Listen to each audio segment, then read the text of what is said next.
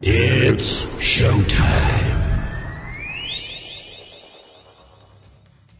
Okay, Tokyo, South America, Australia, France, Germany, UK, Here we go.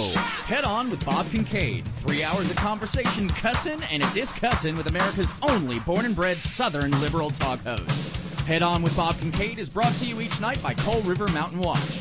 Coal River Mountain Watch invites you to become part of the solution, part of a sustainable future, part of the uprising against mountaintop removal. Coal River Mountain Watch, crmw.net. And now, from high in the hills of beautiful West Bicod, Virginia, here's Bob Kincaid on the Head On Radio Network. Well, howdy.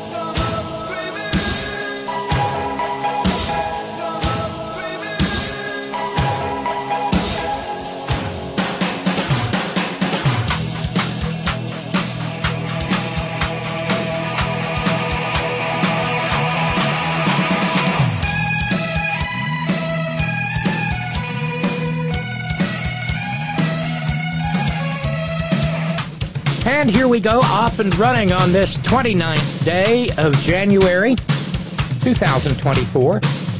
This is The Horn. Headon.live is where you'll find us on the interweb tubes. That's where you go if you'd like to be part of the merry, wacky, zany, real-time, madcap, multimedia extravaganza that is The Horn chat room, the 3 hours in which this program is live, Monday through Friday, 5 to 8 p.m. Eastern Standard Time, 2 to 5 p.m. Pacific Standard Time. All time zones in between and the Great Globe Round, and whatever time it is when you're listening to the podcast. If you're listening to the podcast, pretty please leave a comment.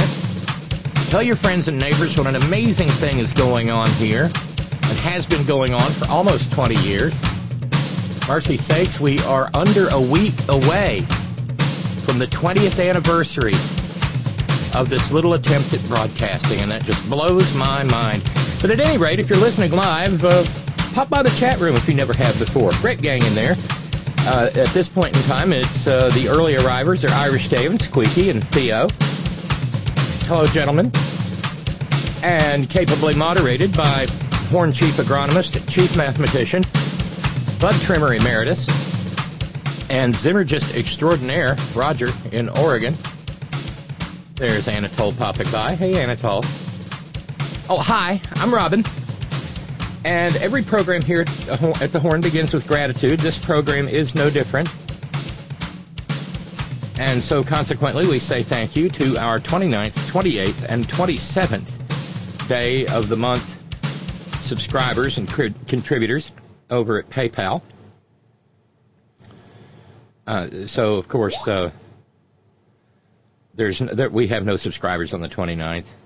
But thank you to Suman. Thank you to Suman yesterday. Thank you, Mark. Thank you so very much to Charlene in Rogues Island.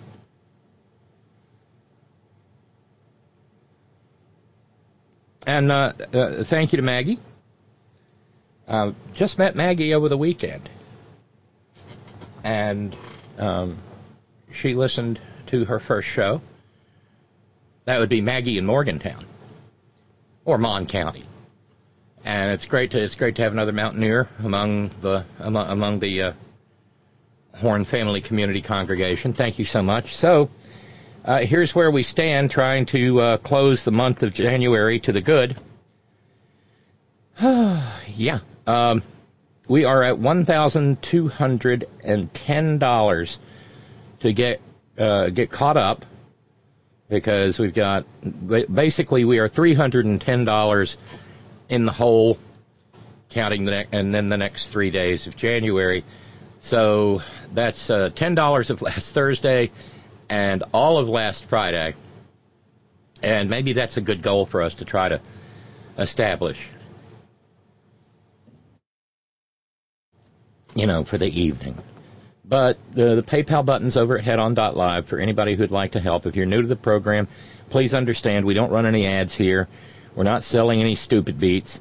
We're not pushing any Bose Wave radios or probiotic vitamins or encouraging you to buy gold now. There's never been a better time to buy gold, all while lounging on your Mr. Meth Pillow Methress. Developed, foam developed by NASA and designed in the head of a former crack addict. Former doing a lot of work there these days.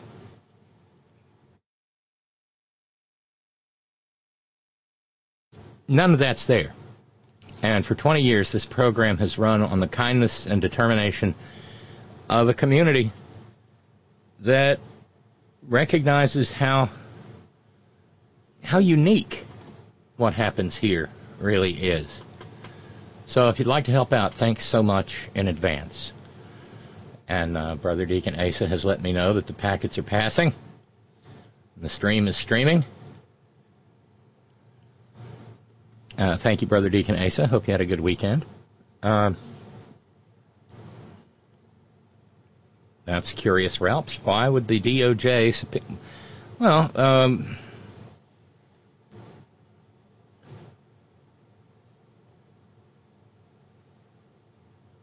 okay. The DOJ has issued a subpoena ducis tecum to the Sergeant-at-Arms for the House of Representatives. Sounds like they might... it sounds like the feds think that the Sergeant of Arms may have something of interest to a criminal prosecution. Yes. Yes, Steve in New York, I am live. It is the 29th day of January, and happy birthday wishes go out to our dear sister, Miss Cynthia in the Bay Area. It's also someone very special to me's birthday. And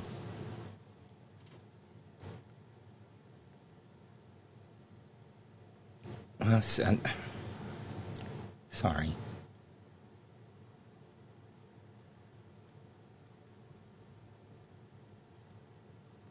We're starting with the pregnant pauses again.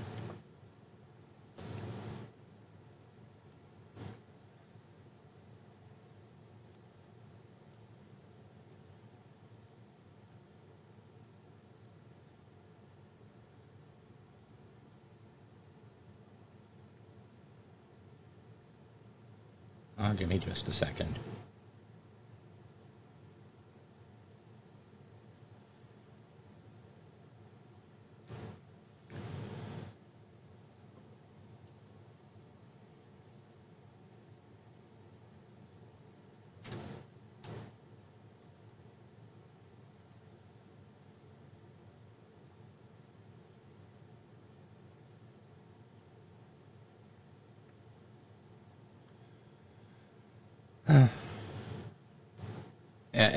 At any rate, happy birthday,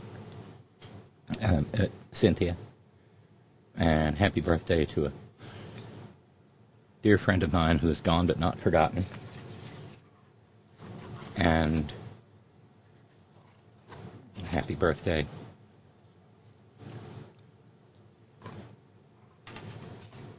to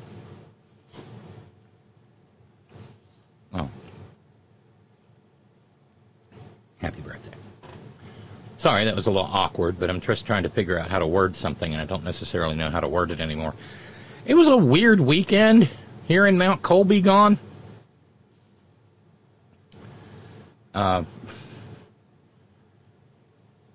ran out for groceries and saw a car I recognized and stopped in to say hello to a couple of people at Maggie's, and found out I have competition in my primary. He filed by mail. I filed in person. You can do either way. And proceeded to sit down and wanted to talk everything through. And then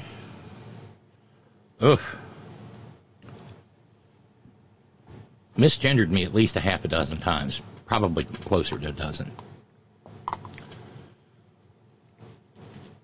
And it got to where it felt like it was on purpose. And it was just, gross. Came home, told Annette about it, and she was just shocked and horrified. Anyway, alligator hide. But it just seemed so dumb and so contrived. And out of all of that, got a little handsy. I still get the cringes. Sorry about that. But anyway, it's Moran Monday. And we have a wealth of information to work with.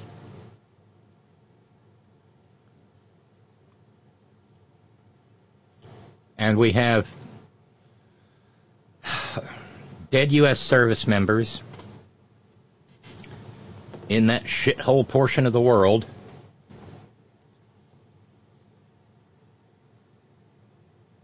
And as Ralphs points out, the God's Army Freedom Convoy,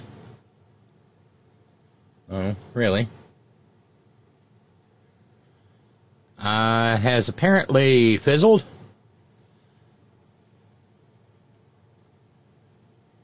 Vice News had the story earlier today. They were headed for the southern border, but see the and look, this is a direct outgrowth of the events of January 6, 2021.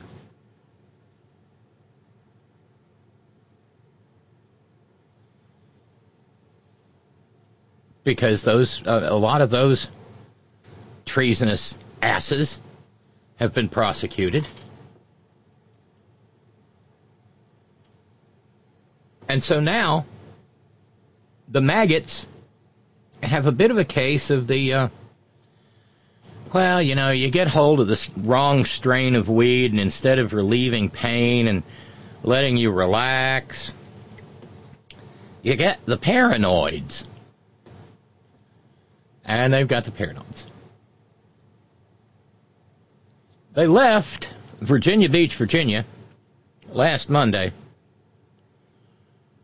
Organizers promising there would be a convoy. Looks like we got us a convoy at 10-4 Rubber Duck.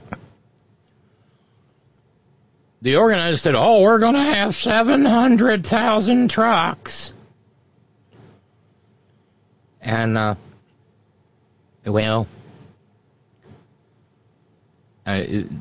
at best they had a few dozen, and they've dwindled along the way. Yeah. And in large part, it's because people are saying that the convoy is not really a bunch of God-loving, freedom-loving, American patriots, but is instead, it's the whole Admiral Akbar thing all over again. It's a trap.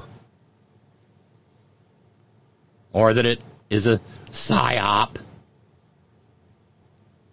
or a honeypot. Never heard a trucker convoy referred to as a honeypot before, but oh well. Over on Telegram, the Russian-owned and created messaging platform, where lots and lots and lots of maggots love to chat, where Vlad Pooty can watch them.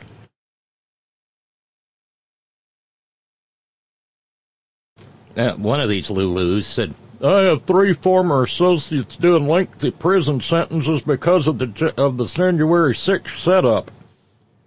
I know firsthand, even if they don't have charges they can pin on you, they'll make some up. Well, see, that's the thing. None of the charges from January 6th were made up. That was just plain old-fashioned, homegrown domestic terrorism. And with any luck, it'll be a long time before some of those lengthy prison sentences are served.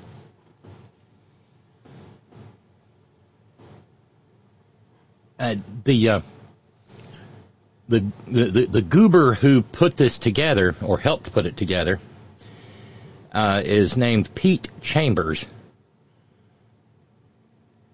And he's actually a former military officer of some sort, which means he could be recalled to service solely for the purpose of court-martialing his ass. Which probably should happen.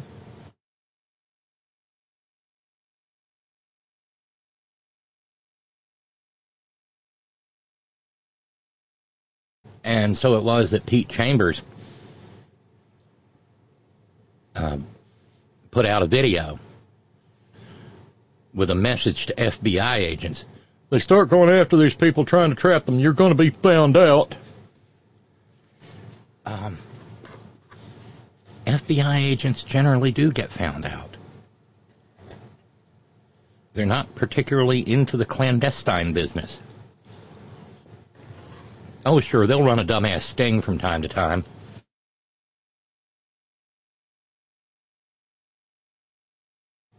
But mostly, they walk around saying, "Hi, we're from the FBI." Chambers went on and said, "There's too much momentum on the other side, bros. Just let it go. Stop working for that entity. They're just going to tear you down. They're going to use you like a Kleenex, just like they did to me."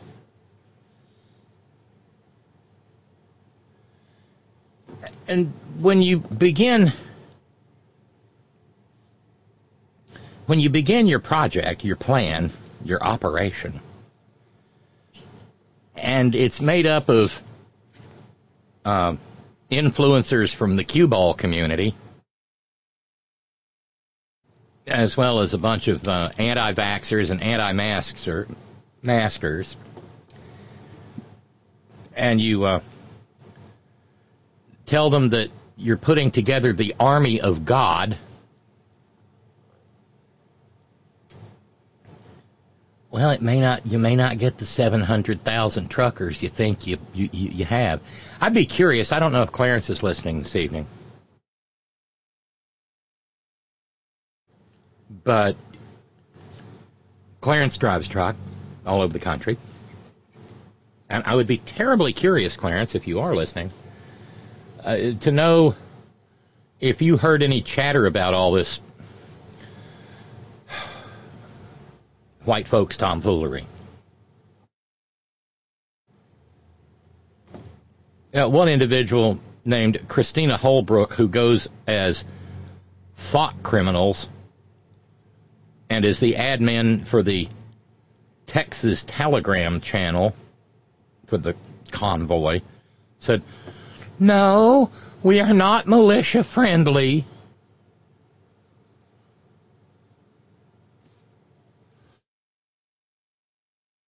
Well, why does Christina Holbrook hate the precious, beautiful Second Amendment? The term Vice News used was Fedsurrection.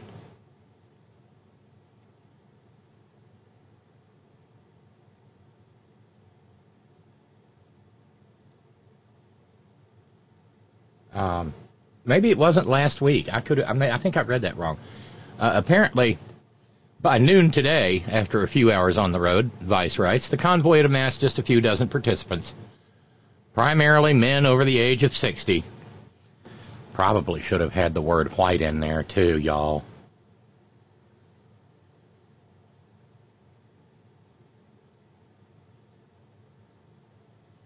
They're going to stop in Jacksonville, Florida, and then I guess they're going to run I-10 all the way to Texas. They're rallying in Eagle Pass, Texas, Yuma, Arizona, and San Isidro, California. Yeah, go figure.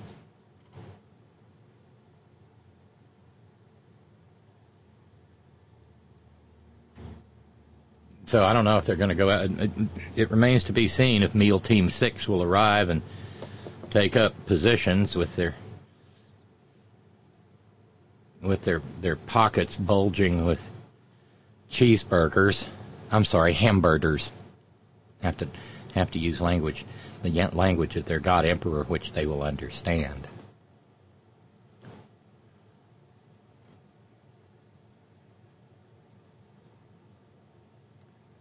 They were desperate to try to say it's not going to be. Listen, when J6 happened, that's D.C. That has nothing to do with the United States. It's its own continent. This is a whole different ballgame. We're out in our country, not a foreign territory. Each state and country has been strategically thought through.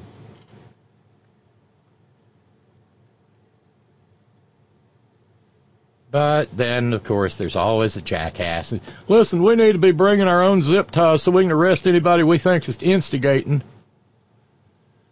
Basically makeshift cuffs and put them in timeout. Oh, wait, that was a woman. Maybe that was Christina. You can't fight them. You know they're paid Fed or paid actor.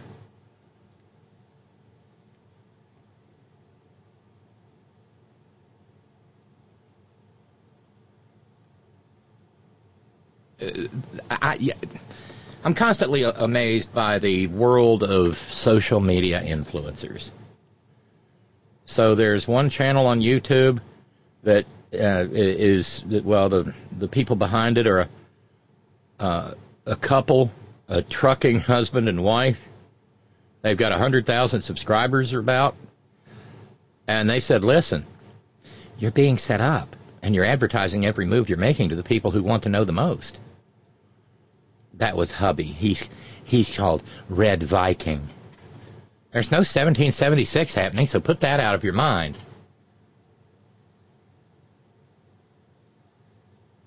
And then turned around Pete Chambers. Remember we mentioned Pete Chambers? Wow. Red Viking said, Green Berets are masters of psyops. I'd love to believe he's not a part of this.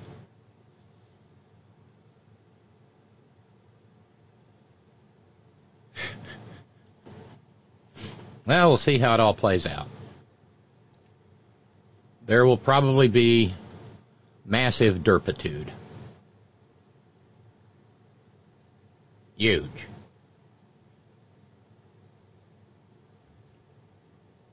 But that's just the beginning. We should probably, and some of this is so predictable.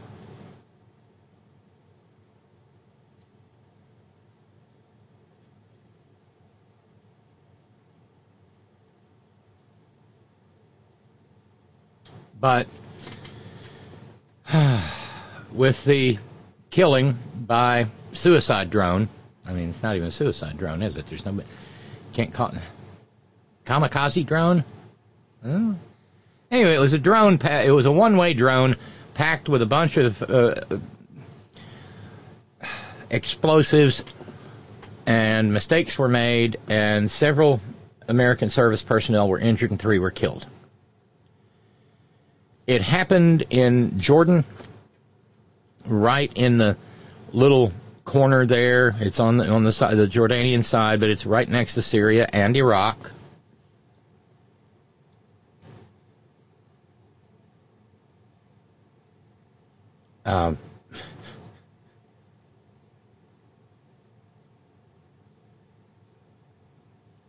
And so necessarily, the maggots are now hopping up and down with veins in their teeth, yelling, "Kill! Kill! Kill!"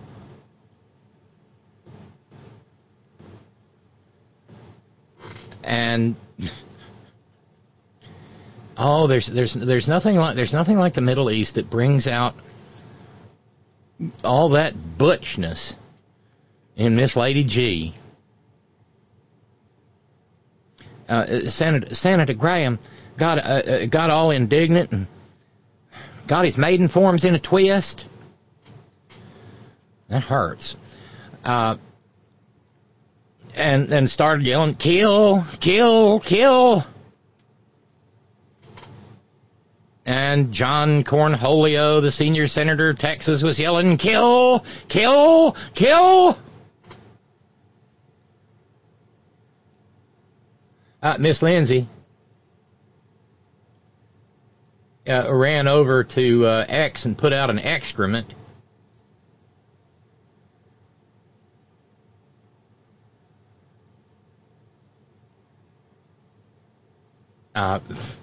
Jesus.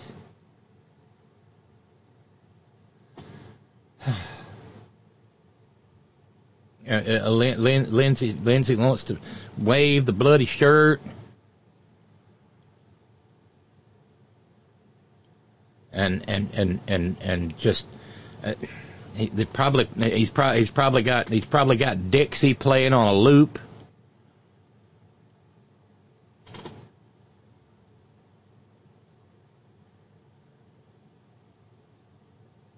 And it's just so dumb. And meanwhile, President Biden says, yeah, we're going to respond.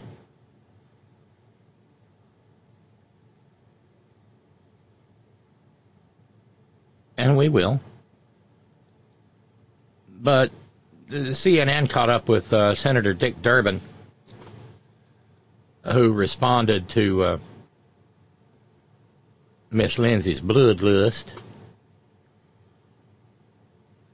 I want to get your impressions of what happened last night. Roughly 24 of these ballistic missiles launched by Iran, 2 into Iraq air bases, towards U.S. troops, but no casualties reported. How do you see what happened? Well, of course, the missiles were sourced in Iran. They were better precision military equipment than we have seen in the past. The net result of it appears to be, at the moment, no loss of American life. But clearly we have to decide what the next step will be. I sincerely hope that this administration will take a breath at this moment and step back and really measure how far we want to go into this escalation. And I also think there's a responsibility, a clear responsibility under the Constitution for the United States Congress to make it abundantly clear to the President that we have a constitutional responsibility when it comes to these types of escalations or any possibility of war. It sounds like Senator Lindsey Graham has a slightly different take on this than you do. Last night, as this was unfolding, he wasn't exactly signaling de-escalation. So let me play for you this from last night. This was an act of war, Sean, by any reasonable definition. The missiles were launched from Iran at targets inside of Iraq, housing U.S. military personnel. The president has all the authority he needs under Article 2 to respond. What's your response to that? I can tell you that approach by Senator Graham is one that will lead us directly into war. It is a confrontational approach instead of a measured approach. What is our goal? What is our object here? We have got to make certain that we keep our mind set on that. This president started his presidency hell-bent on a confrontation with Iran. He has it now. And the question is whether he wants to escalate it into a war with more troops being sent. When thousands of Americans are being asked to go to the Middle East and to risk their lives, it is time for us to step back and measure exactly what our goal is at this moment. If we are looking for stability in the Middle East, if we are trying to reduce terrorism by Iran and other countries, let us do it thoughtfully, not impulsively. I mean, where's the crazy part of that? But they're shooting at us because they want us to shoot back. They've got some wild-ass religious frenzy that tells them that somehow or another they're going to, crazy Christians, crazy Muslims, crazy Jews. You know what makes the place up crazy? It's all just crazy. And it's all out of the same toxic book. The Abrahamic faiths.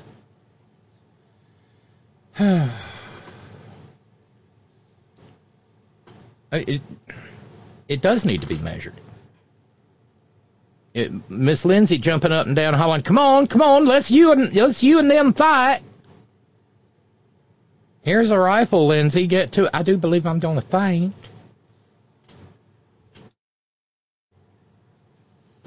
when I saw the initial news of the killing of the 3 American service personnel, I was reminded of the phrase that the quote that is attributed to Bismarck, who is said to have said, talking about one of about a trouble spot of about 125 years ago, the whole of the Balkans are not worth the bones of one Pomeranian grenadier. And I feel like it's worthwhile to ponder for a minute what the so-called Middle East, otherwise known as Western Asia, would mean to the United States if it didn't have all that damned oil under it.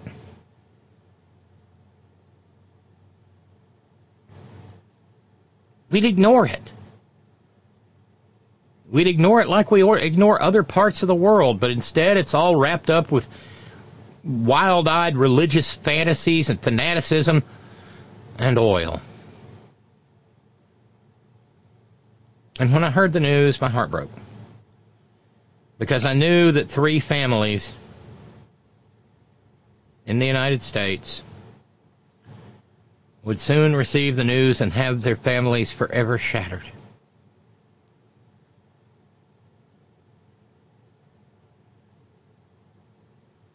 Maybe the dead military personnel went into it because of what they call the poverty draft, where in certain portions of this country, the only real hope of getting ahead is getting into the military and getting away, and maybe socking away some money for college or skills training of some sort.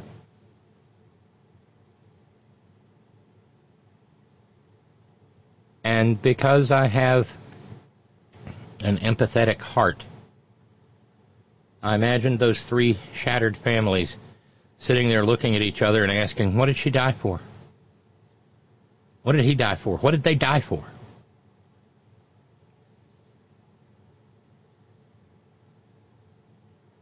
And it's a fair question. It's a question worth asking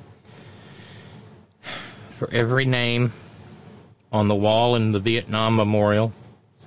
You know, a long time ago, back at the beginning of this program, I said eventually we will have a Middle East Wars Memorial.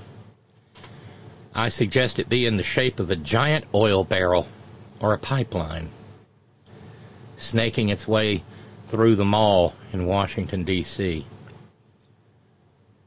with the names of our patriot dead.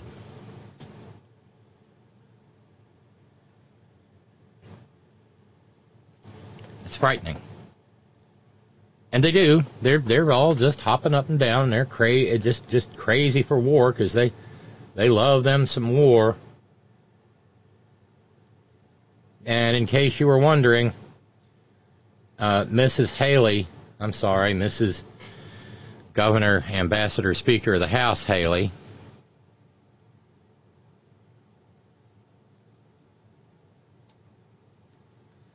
declared that we should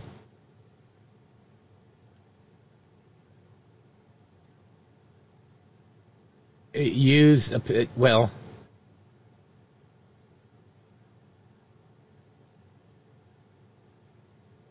we should nuke Iran. It's almost as though Lindsey Graham's boyfriend John McCain came back and was yelling bomb, bomb, bomb, bomb, bomb Iran in the well of the Senate.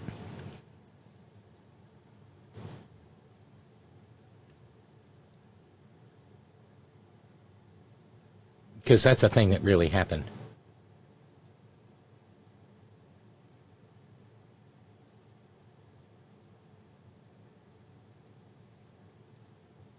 And but Nikki's out McCaining McCain. She wants to nuke Iran? We should retaliate with the full force of American strength. Well, the fullest of the full force that the United States has is nuclear weapons. You really want that? What'll they think of you in Bonomo, Mrs. Governor, Ambassador, Speaker of the House, Nikki Haley? But, yeah, Miss Lindsay was... Hit Iran now. Hit them hard.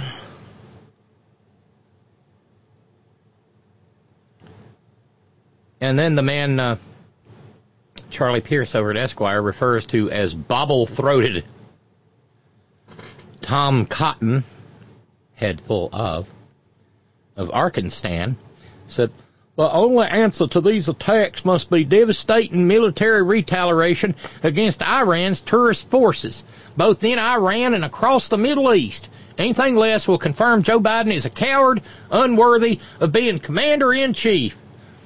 Oh, God, Tom. Dick measuring already, are we? They're so weird.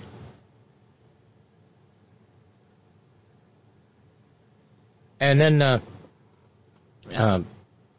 John Cornyn just said, target Tehran.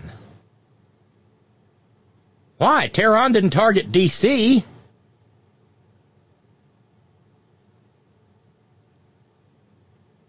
And Yashar Ali said, well, this is insanity.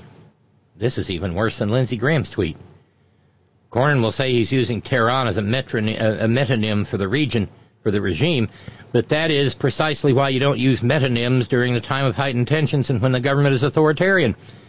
Tehran is filled with some of the most liberal people in Iran, people who are against the regime, people who rightly think they shouldn't be attacked. Yeah, Mr. Ali, I know. But you're talking about people who routinely consider other people to not deserve to even live because of the color of their skin, the way they love, the way they dress.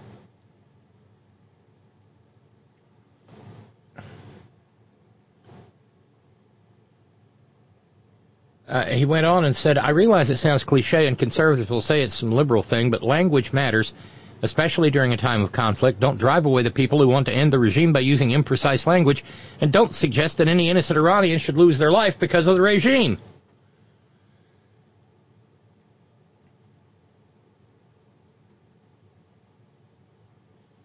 God, they do. They love it much too much.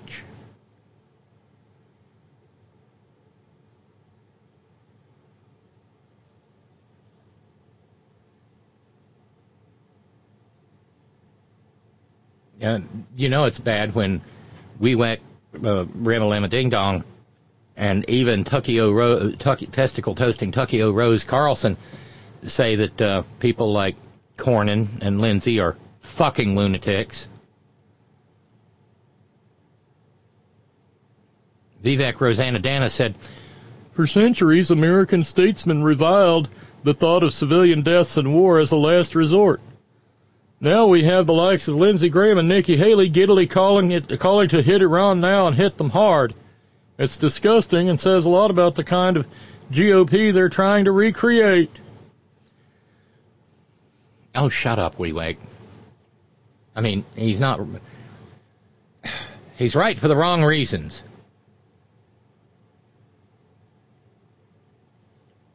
The best line, however, came from Emily Zanotti, a conservative, who said, in fairness, Lindsey Graham doesn't need a direct threat to tweet about attacking Iran. If his breakfast order is wrong, the response is the same. That's in the same league with the old description of Rudy Giuliani as being a noun, a verb, and 9/11.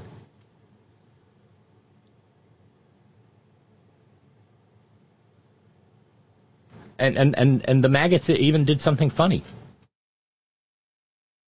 or at least humorous. You know, they've got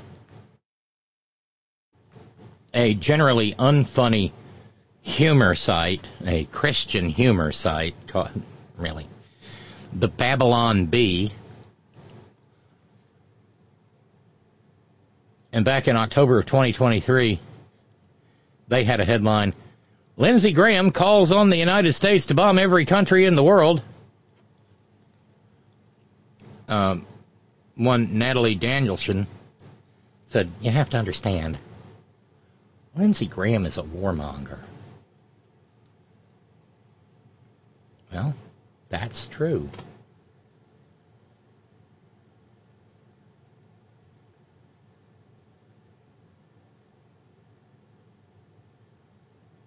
And Mrs. Governor, Ambassador, Speaker of the House, Haley, even got heckled in her own home state there in South Carolina, Stan, yesterday. She showed up and was braying about how badly she wanted to attack Iran.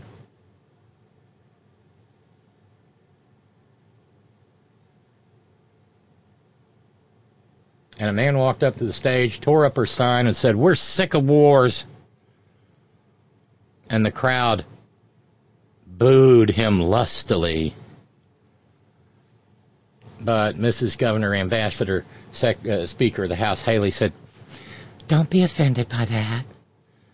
But because my husband and every military member sacrifices every day for his right to do that.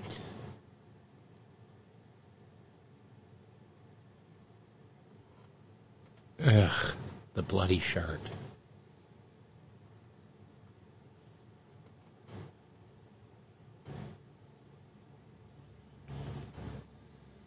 Oh, God.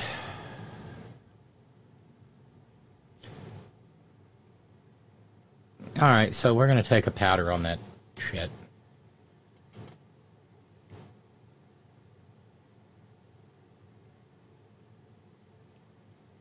The aftershocks of the $83 million judgment we discussed on Friday. Wait, what's that? Randy Radar says Lindsey was for it before he was against it, before he was for it again. That sounds about like Miss Lady G.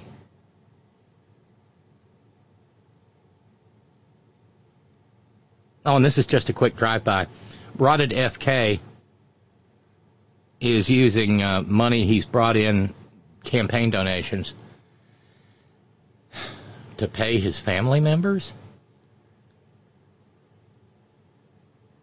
and is apparently defending the same.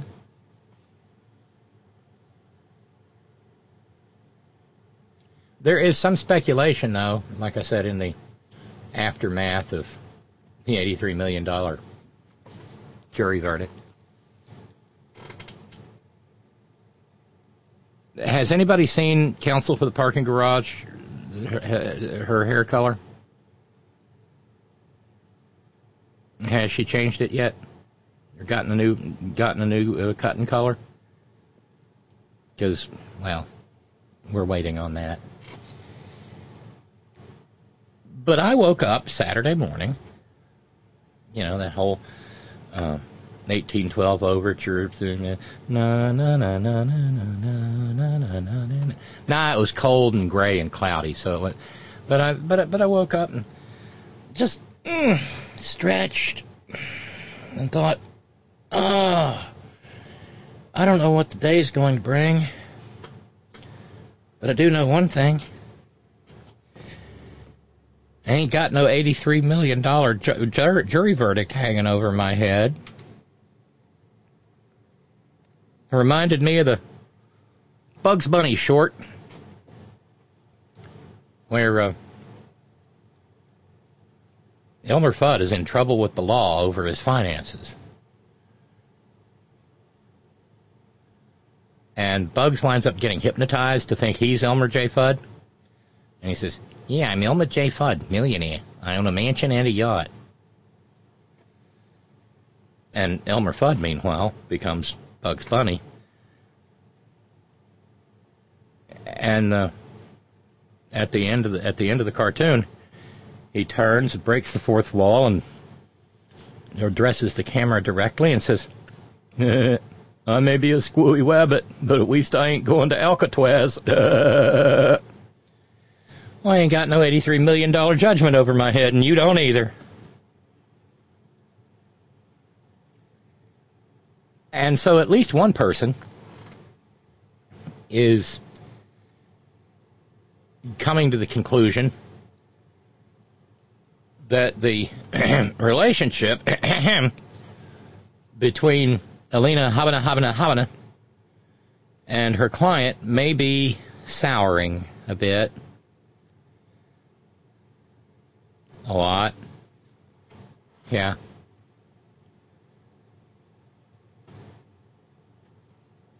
Former Deputy Assistant Attorney General Harry Litman had a little chat with Alex Witt on MSNBC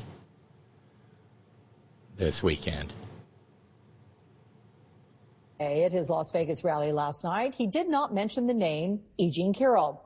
Also new today, a new filing by the special monitor in Trump's $370 million fraud trial. It shows Trump Org falsified disclosures over a $48 million loan that may not have existed, amounting to what could be tax evasion. And as Trump recovers from the $83.3 million walloping in the Carroll case, my next guest has a bold proposition to resolve Trump's legal issues once and for all. It might have been a president or an attorney general who could have cut some global deal for him. I mean, there's some way if you blink and stand back, what should happen here? He should go away and never, ever come back and maybe pay a lot of money and maybe wear an ankle bracelet for a while, but really go away and never, ever come back. And my friend Harry Litman, that guy right there, joins me now. He is a former U.S. attorney, of course, and former Deputy Assistant Attorney General in the Clinton administration. Now he's host of the Talking Feds podcast, also a legal affairs columnist with the L.A. Times. The question is, what don't you do, my friend? Anyway, before, Harry, that we get to this idea of a global deal, he has not publicly mentioned E. Jean Carroll since the ruling. Could he be putting himself on some sort of a defamation budget? Yeah, I think so. And I think it is significant because it shows him having been brought to heel. You saw his supporters there just saying he doesn't take any crap. He does what he wants and gets away with it. Here, he did what he wanted, but didn't get away with it, got socked once a little bit, and now very harshly. And I think maybe Alina Habba, maybe in his own mind, is like, that's a path I can't go on. I've been burned very severely. We'll see. But I think it would be a really encouraging sign that the legal system can actually constrain him. Yeah, the point of Burns, really third degree on that. What about Alina Habba, who had some pretty testy exchanges with Judge Kaplan? At one point, he told her, "You're on the verge of spending some time in the lockup. Now sit down." Later, he said, "If you violate my instructions again, Ms. Habba, there may be consequences." And then when Habba tried to raise doubt on the assault, Judge Kaplan told her, "The fact that Mr. Trump sexually assaulted Ms. Carroll is established." Habba then pushed right back, saying, "It is established by a jury." And Judge Kaplan said, "It is established and you will not quarrel with me." Harry, did the Trump team miscalculate on their legal strategy?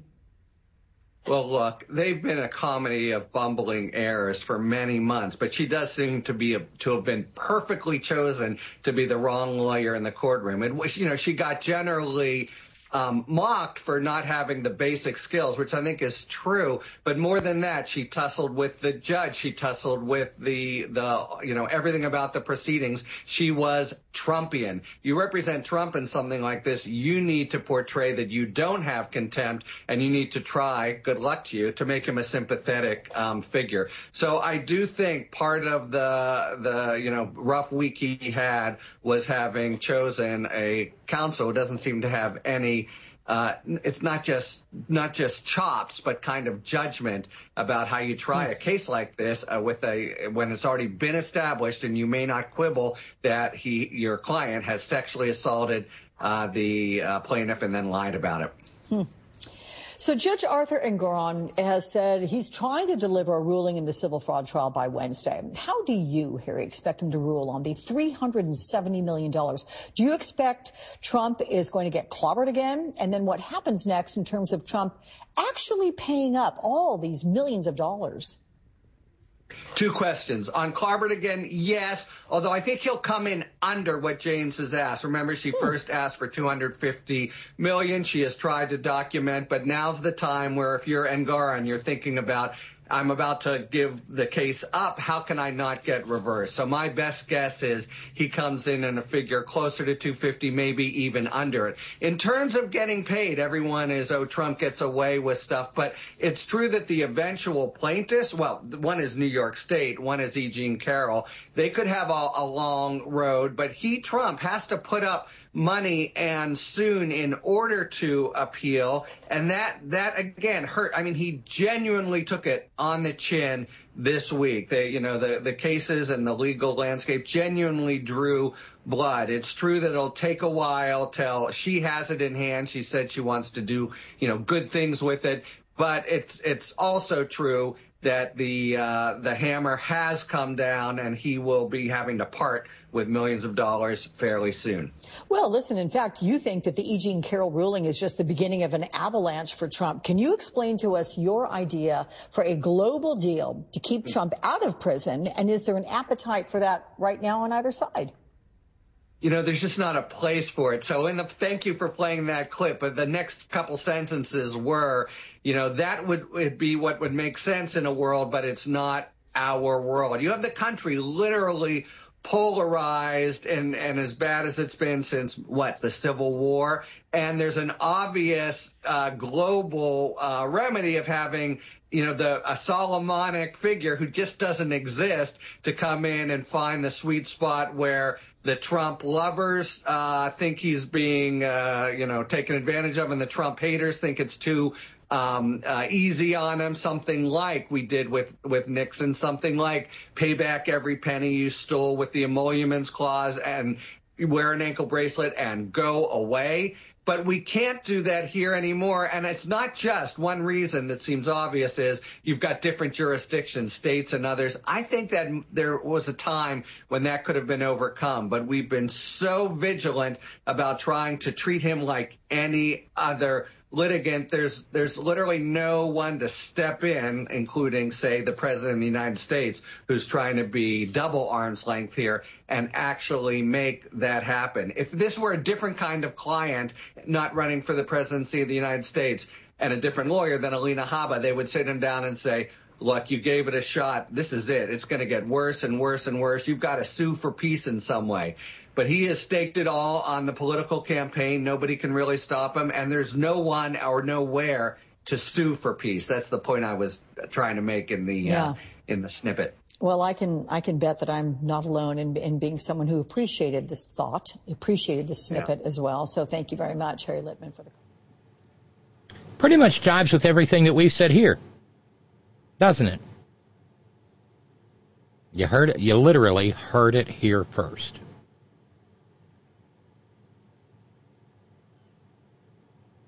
And by the way, we are closing in on the end of the first hour, of Phila Rockster. Ralph has kindly put a $25 Alina Habba doesn't have an appeal challenge on the table. That would get us down to $11.60 to go in fundraising in terms of finishing January fully funded. It would mean that what's unfunded from previous shows, the $10 for last Thursday and all of Friday, we would be down to $260 to go to finish that, and then we'd be caught up with last week. Yeah. So, yeah. A number of people have echoed what we've said previously over the course of the past weekend, namely that Alina Habba is a really, really entirely terrible lawyer. She even got herself sued for the shabby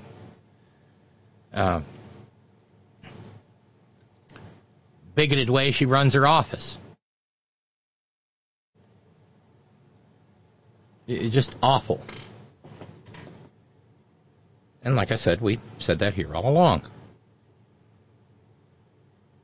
She not only does not have any business in federal court or state court, doesn't have any business in a food court. Just bad. But over at Salon, Tatiana Tandonpoli penned an article. Trump doesn't have an appeal. Experts say Trump may fire lawyer after being burned very severely. And the article begins with a Nashville lawyer named Brian Manoukian, who said on Friday, "Let me ruin the suspense for everybody. Trump doesn't have an appeal. I know the talking heads on TV who have never tried a case or appealed a jury verdict have to mention it. Here's why it isn't going to fly."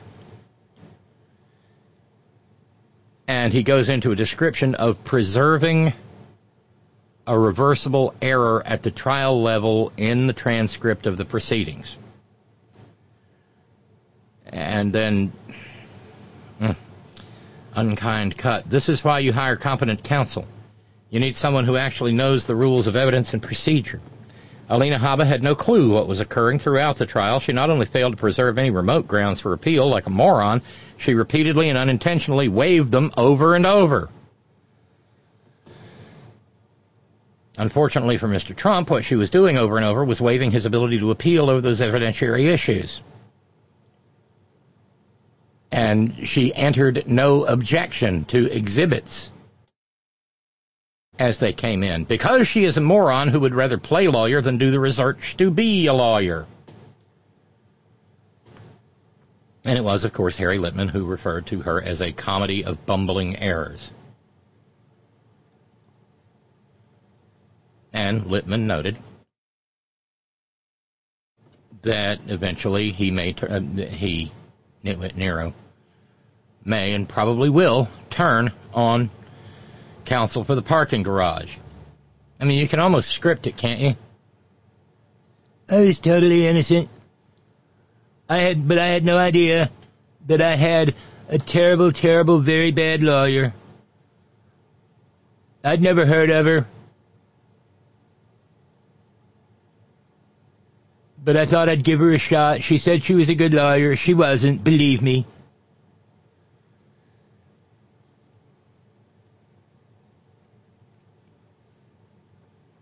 I just love the fact that we say it here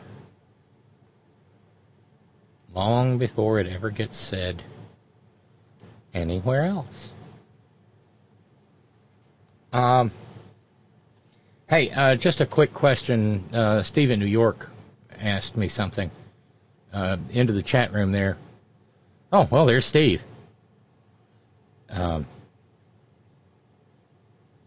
Saying in the chat saying the website won't load for him. I don't know anything about that, but I presume maybe a certain brother Deacon might know. Is anybody having trouble accessing the website?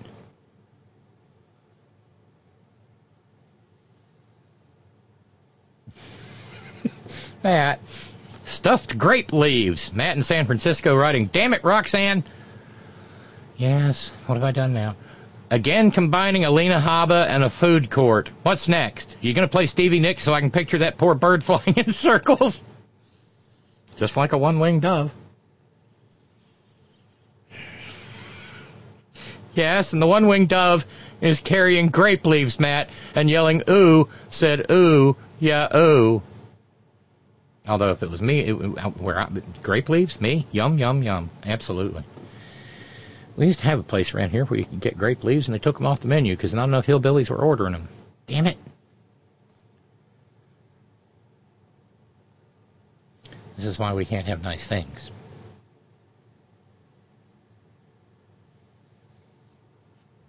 But there are a couple of different stories. Okay, Roger says he's at I'm at headon.live with no problems. Steve said I'm on the site, just can't get to the stream. I'm on TuneIn. Huh, darn. Well, you'll probably get some ads somewhere along the way. Sorry.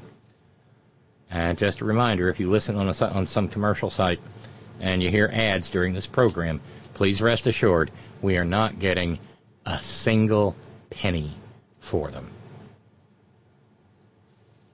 In case anybody was wondering. Ralph says website's working fine. Okay, thank you. But in regard to... oh, wait. Aw, thank you, Dave in the Blind and Christine in the Blind. This is for the Horn's birthday. It's from Christine and me. And remember, next year you'll be able to take the Horn to a bar and get it liquored up. Have fun, Horn Family Community Congregation. It is a very polite network, and it doesn't do such licentious things as that. I hope I raised it right. So we got $5 to go on Ralph's Alina Habba is Toast challenge. Thank you, Dave and Christine. Thank you so much. What I was getting at, though, is there is overlap.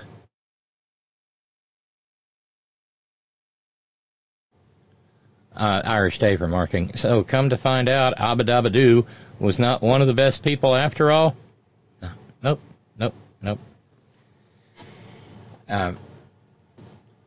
On Friday, as we got to air,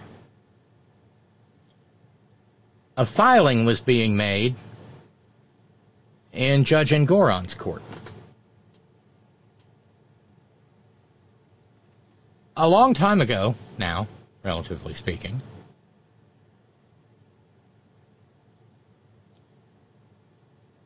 Judge Engoron appointed a special master to oversee the business dealings of the Trump organization and all its many manifestations and dodgy iterations.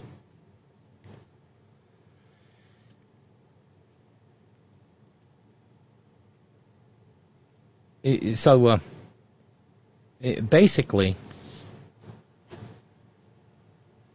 the court's appointed monitor, a former judge herself, has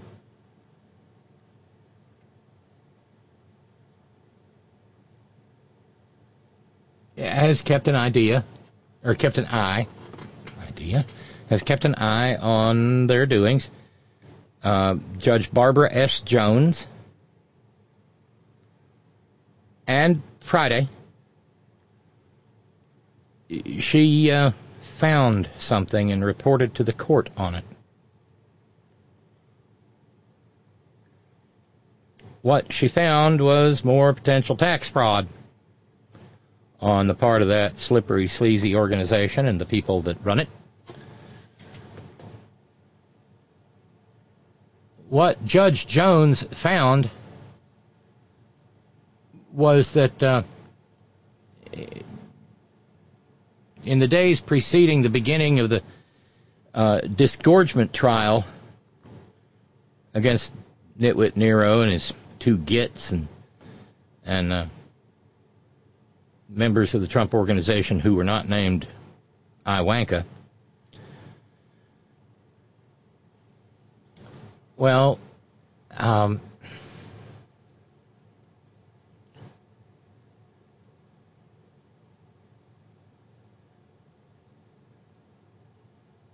the judge filed an update, and the Daily Beast reported on it first. That basically says that, I know, what a surprise, Julius Geezer has been lying for years about having supposedly made a personal loan to one of his own companies and dodged it and used it to dodge taxes on about $50 million in income. Remember all the way back to 2016 when he was being questioned about his taxes, and he said not paying taxes was smart. Remember that? I think it's pretty smart. Well, Judge Jones, as the court-appointed monitor, wrote, "When I inquired about this loan, I was informed that there are no loan agreements that memorialize the loan, but if it was a loan that was believed to be between Donald J. Trump individually and Chicago Unit Acquisition for $48 million.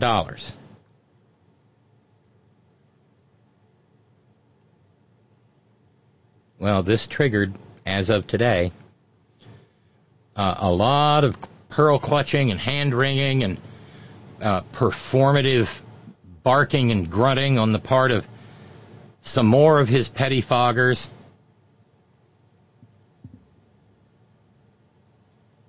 With one lawyer calling her, saying that what the special master, the monitor, had said was a demonstrable falsehood.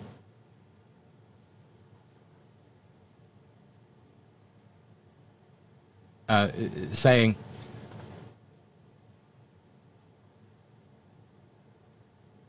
that, well, they never said the loan didn't exist. Well, how would you do that? Yes, we're disclosing a non-existent loan.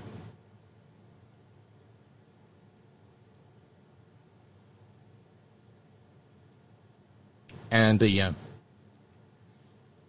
whole Trump family is in a furor now.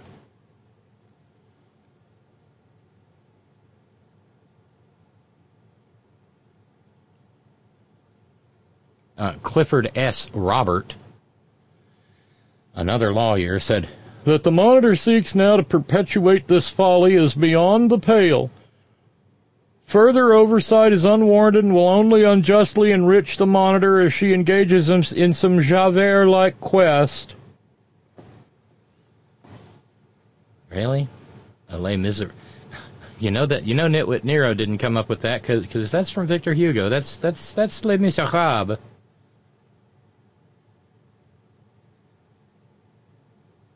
No way is he familiar with Inspector Javert. And wasn't he chasing? Wasn't the person he was after accused of what? Stealing a loaf of bread? I think $48 million is a lot more than a loaf of bread. But if you ask Nitwit Nero about it, he'd tell you that you have to show voter ID to buy bread. This is not America. Been listening to that all weekend, too, because it's just fun. I sing along to the song in my Trump voice. This is not America.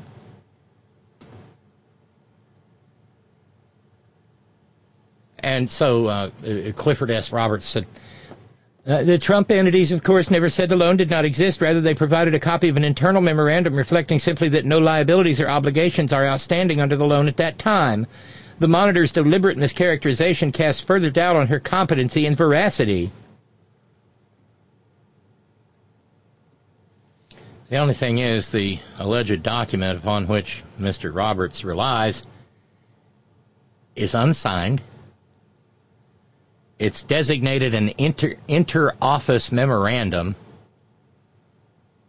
It was created in the legal department and directed to file. In other words, literally papering the file or pixelating the file. I don't know.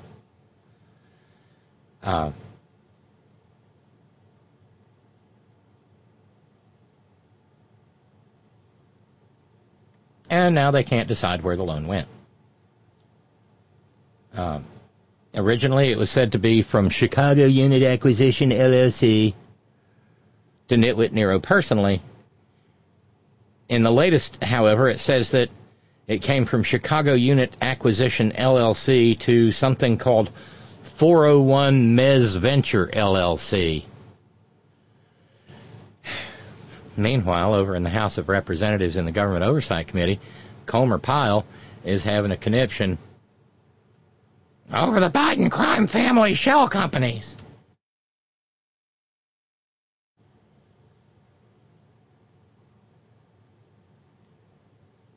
And talk about self-serving. The memo says, this shall confirm that as of the date hereof, with respect to the above referenced loan, no amounts are due or payable. Such loan is of no force or effect, and no liabilities or obligations are outstanding.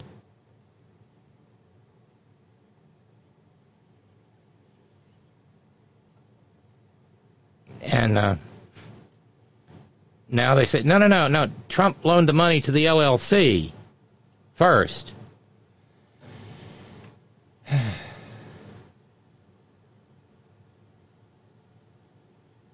You know, that clip from MSNBC with Alex Witt and Harry Litman, the word avalanche was used.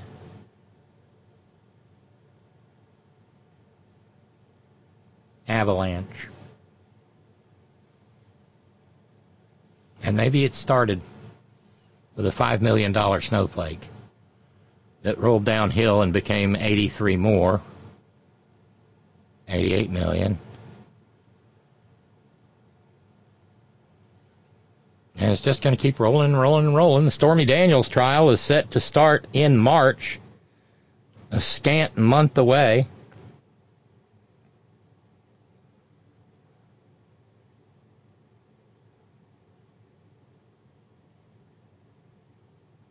And now the Trump crime family, there's a crime family. Remember, with maggots, it's always either projection or confession.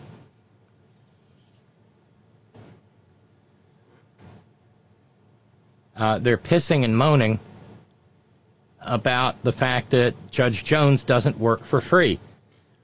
The Monitor has thus far been paid over $2.6 million in the past 14 months to uncover 7 immaterial disclosure items, 3 irrelevant inconsistencies, and 5 clerical errors. The court therefore must and should end this abusive and costly process so that we can start hiding assets before E. Jean Carroll gets them. I added the last part.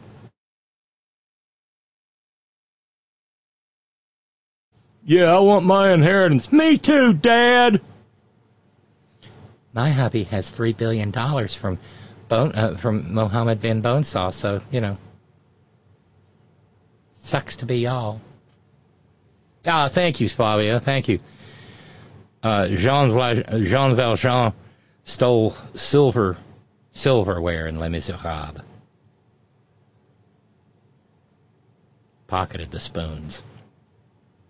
Thanks, Fabio.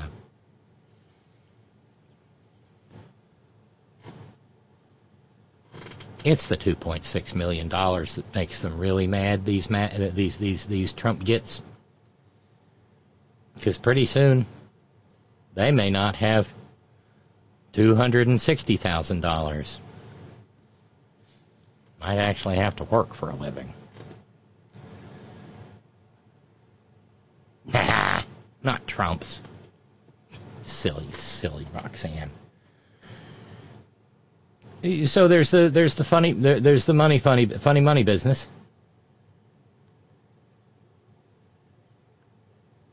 And then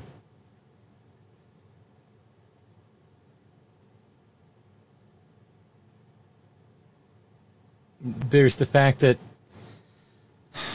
they're even laughing at him at his own claverns now. Team Trump Nevada commit to caucus rally in Las Vegas this past weekend.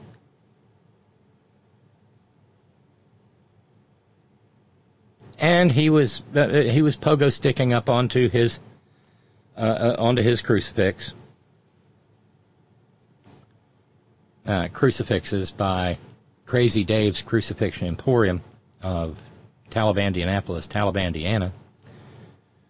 Don't get sideways with Gladys. She'll mess you up.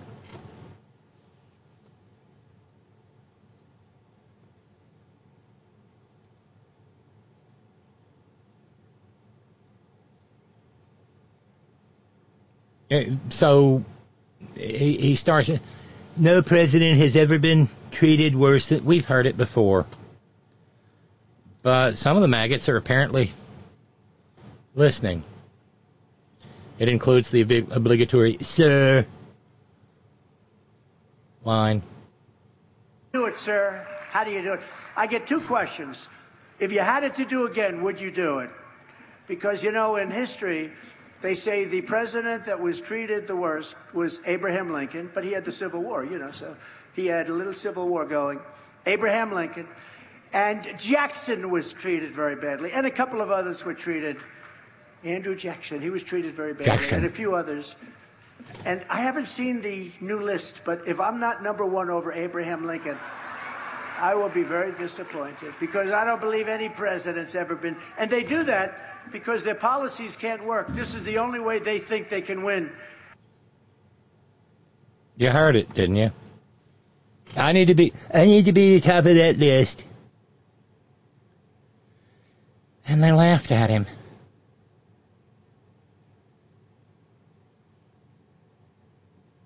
And it just kind of glosses over the...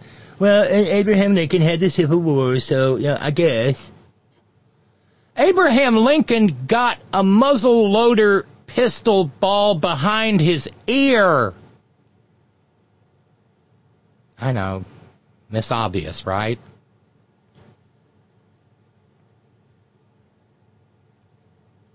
But, well, I think we're going to wind up saying it with every program for the near future until it comes true. Todd, y'all, he ain't going to make it. Will he? Do you think that he will be in the wheelchair with oatmeal on his tie and a plaid blanket on his lap by the time, say, the Stormy Daniels trial comes along in March?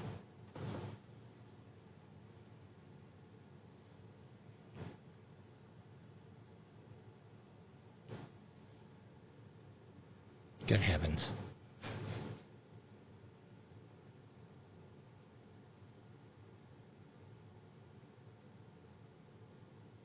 He isn't. He isn't going to make it.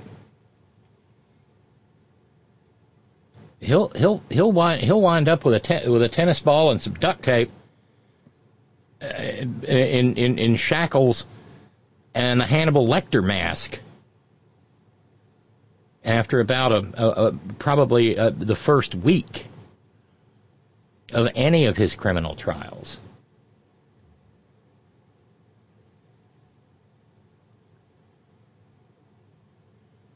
And for reasons known but to the deities, somebody at ABC News booked South Carolina junior senator and real ladies man Tim Scott to have a sit-down chat with Martha Raddatz, who wanted to know what Tim Scott thought about the $83 million jury verdict. Oh, wait, Ralph says, no, Robyn, he'll be in a wheelchair sucking his binky. I think we can add the binky in there. I think there'll still be oatmeal and ketchup. You know, he probably puts ketchup in his oatmeal. Well, there went dinner in the Central Standard Time Zone. God Almighty, that just sounds disgusting, doesn't it?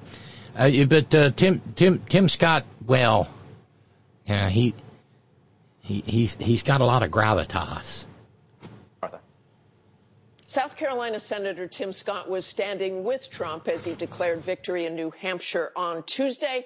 And Senator Scott joins us now. Thank you so much for being here. Yes, ma'am. I want to start with the breaking news on Friday, and that was that your candidate, former President Trump, was ordered by a jury to pay $83 million for defaming writer E. Jean Carroll. He was also found before, as you know, liable for sexual abuse. Does that give you any pause in your support? Myself and all the voters that support Donald Trump supports a return to normalcy as it relates to what affects their kitchen table. The average person in our country, Martha, they're not talking about lawsuits. As a matter of fact, what I have... They're not? The average person in America isn't talking about lawsuits. No, they're talking about the fact that he either raped or sexually abused a woman, and she couldn't tell the difference because she couldn't tell if it was his dingus or his thumb.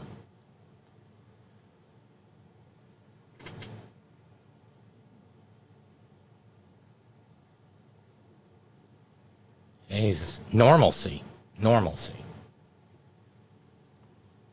Because from 2016 to 2020 was totally normal. Extra normal.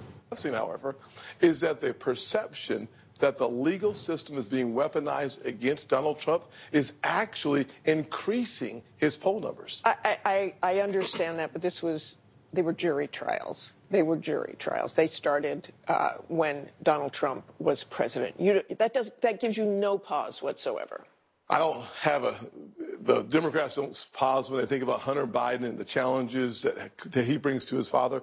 The one thing I think the electorate is thinking about most often is how in the world will the next president impact my quality of life? How will America regain its standing in this world? They were better off under Trump, and they're looking for 4 more years of low inflation, low crime, low unemployment, and high enthusiasm for our country. We haven't had that in the last 4 years. Yeah, nobody's enthusiastic about the United States of America. Certainly not Tim Scott, because Daddy's not in the White House.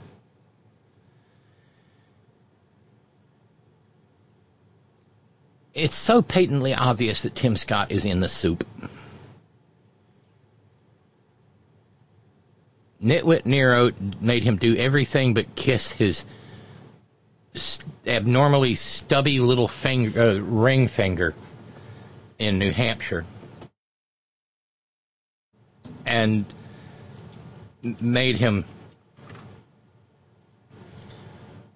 essentially say that, yeah, he Tim Scott, well, Nikki Haley may have made him a senator, but well,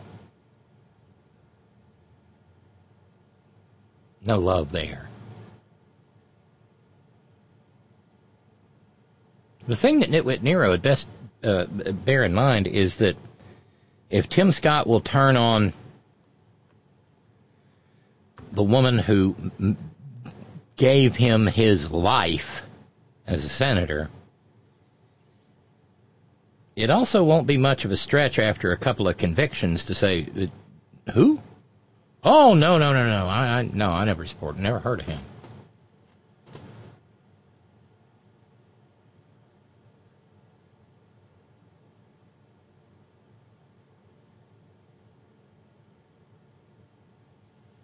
So, not exactly a portrait in civic virtue, I guess.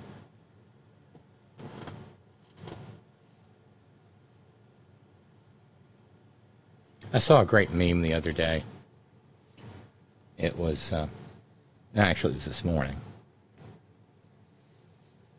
Back to Counsel for the parking garage for a minute. Alina Habba, she'll plead your speeding ticket down to first-degree murder. She'd rather be pretty than smart.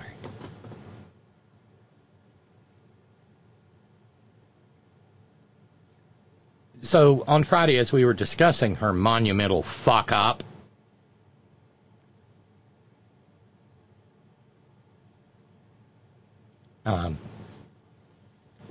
she went on social media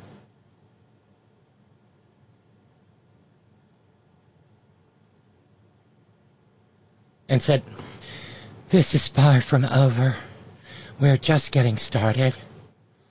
And she put up emojis of an American flag, a boxing glove, Hashtag MAGA.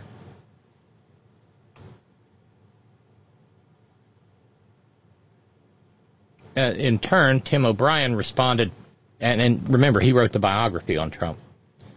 The thing you say when you're utterly in over your head legally and you and your client just got hit with an $83.3 million judgment. And then former White House correspondent Brian J. Karam said, you're literally too stupid to know you're done.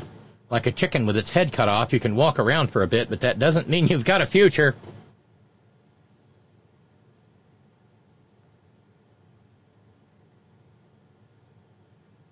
And then she went so far as to comment on another post. That post said, if I ever need an attorney, I'm calling her. And she posted a bicep emoji and an American flag.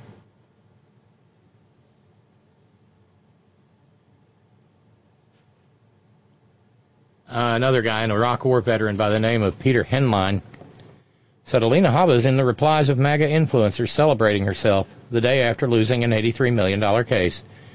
These people are idiots. And then Jenna Ellis from Under the Bus in Georgia reposted that.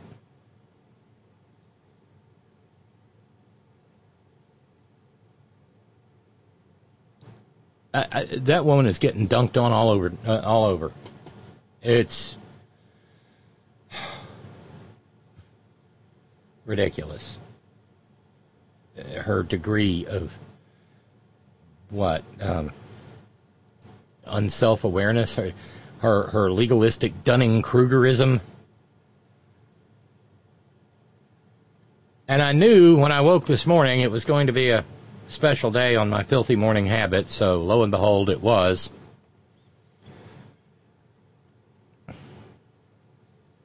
Have you decided what kind of toast you want to make the first time with your bougie toaster, Matt? I'd suggest, for the sake of authenticity, San Francisco sourdough, but that's me. Mika's getting awfully close.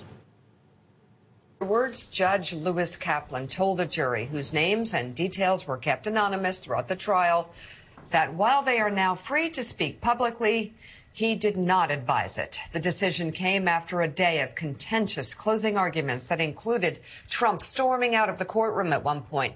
He returned for his attorney's closing arguments, but left the courthouse before the verdict was read. The jury awarded Carroll just over $7 million in compensatory damages, another $11 million for damages to her reputation, followed by a whopping $65 million in punitive damages. After the verdict, Trump called the decision ridiculous and vowed to appeal. Carroll's attorney said afterwards that the verdict, quote, proves that the law applies to everyone in our country. Last year, a jury found that Trump sexually abused and defamed Carroll. This trial was to determine the amount of damages Carroll would receive. What did you think? Well, it's good to see an actual consequence playing out with Donald Trump. I think a lot of people have questions as to how long he could drag out an appeal not to have to pay the money. Mm-hmm. And then, of course, we're looking ahead to the weeks to come for the civil fraud trial against him that could cost him a lot of money. This could undermine the former president in ways that perhaps on the political side of things people didn't expect. You do get the sense with this, especially over the week, the relative silence regarding E. Jean Carroll. Yeah. Trump to her. You do get the sense that the jury's goal was to put a punitive damages number that would stop the egregious behavior, stop the defamation. And they may have succeeded at that, and they may have succeeded at that because so many people have said, he's eventually going to have to pay this, and he's going to have to pay a lot up front just to post the bond. I just don't know why he didn't know this before. Like, what it's anyhow. Isn't it interesting though? Again, we talk. What kind of lawyers do you have? We talk about how over the past several years it was almost like the laws of gravity were suspended, and people could say whatever they wanted as it pertained to speech. And you see the InfoWars guys bankrupted by lying about the Sandy Hook parents, because when he did that, you were like, who? Wait, people can do that in America? But they can't do that in America. When Rudy Giuliani lied about 2 black women who were trying to help Georgia and be public servants, yep. He lied about them. Just made up a lie about them. You just have to go, wait a second. Can you do that in America? Is that, I didn't think you could do that. Ended up you couldn't. He's going bankrupt now. And then you have the same thing with Donald Trump. I mean, Donald Trump. News. Well, and Fox News, because of former hosts on Fox News. And then Donald Trump thinking, well, I can defame a woman. I can keep defaming a woman. I can be found guilty of sexually abusing her. I can still lie about her. I can still defame her. I can still say terrible things about her because I'm Donald Trump. And the jury finally came in and said, yeah, you're Donald Trump, and you're going to owe E. Jean Carroll $83 million. And so we see one idiot at a time. I've just got to say it, one idiot at a time. Do they not know that there are defamation laws in the United States of America? One idiot at a time. Whether you're talking the InfoWars guy or Rudy Giuliani or now Donald Trump. They screwed around and they found out what happens when you defame people over and over again. But the thing is that he was found liable for defamation. What we were waiting for was the outcome of how much he had to pay. And he kept doing it, kept making the cost higher and higher. Yeah. So let's find out how it works, though, moving forward. Joining us now, former. Yeah, it's kind of a tortuous, thank you, sir, may I have another, with Nitwit Nero in the Kevin Bacon role in Animal House.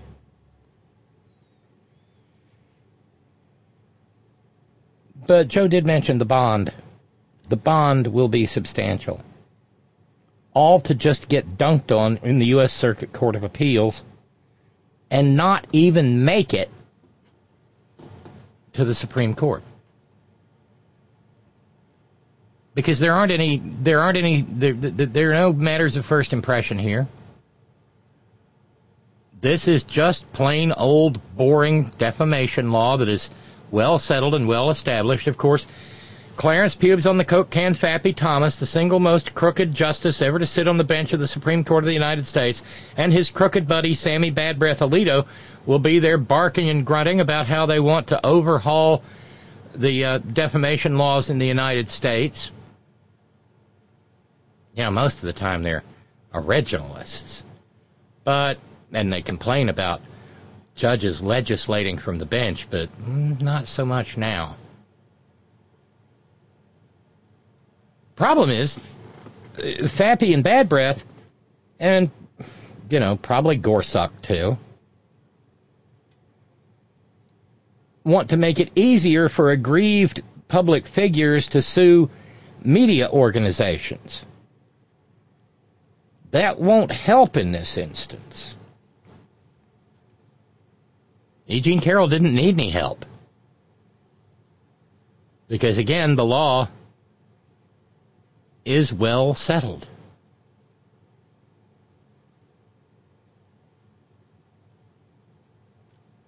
And Ms. Carroll made the rounds of some TV shows over the weekend and today, her and her lawyer.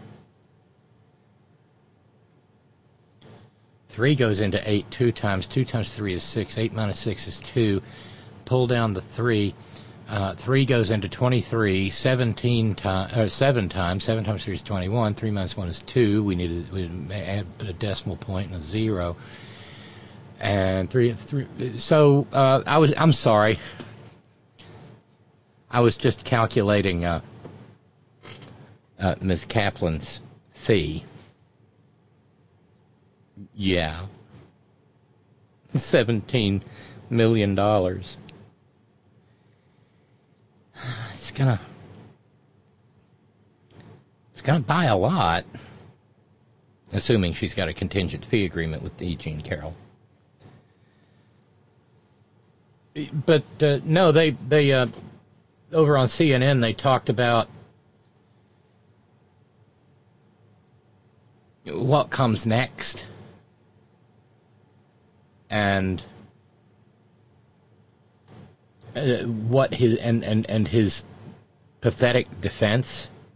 I'd asked Judge Kaplan, just for some background here, to block the court or Trump's team from being able to present legal arguments about the jury's rejection of the rape claim. They found him liable for sexual abuse. I want to be very clear on that, and defamation. Alina Habba thinks there's a big chance for them on appeal because of what Judge Kaplan ordered here. Let's listen to her, and then I want to give you a chance to respond. Here she was. Before I walked into court, that judge decided that every single defense President Trump had, we were not allowed to raise in front of the jury. It is in writing, and I encourage the journalists, the real journalists, to take the minute to look at his orders. There was no proof, and I couldn't prove that she didn't bring in the dress. There was no DNA. There was no expert. My experts were denied, 2 of them. Yeah, dipshit, because that was the previous trial. That was liability for the act. That's how dumb this woman is. I don't know what you have to do to fail law school where she went to law school. How do you, Billable Rick, Darlene, Steve, how do you get out of law school without knowing what res judicata is? How? I mean it.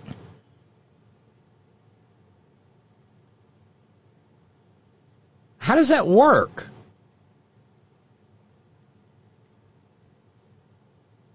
They put on all of that evidence in the first trial. This wasn't, and you can't get through to Alina Habba that this is still the same act. This isn't a second sexual act. Courts don't relitigate issues that have already been judged by a jury, resulting in a previous judgment. Res judicata, which sounds a lot like chicken piccata, and now I'm hungry. Love chicken piccata. With a little side of grape leaves, Matt. It means the thing having been judged. The judged thing. Done did it. And Steve, bifurcated trials, Steve in New York says, I literally don't think she knows what a bifurcated trial is.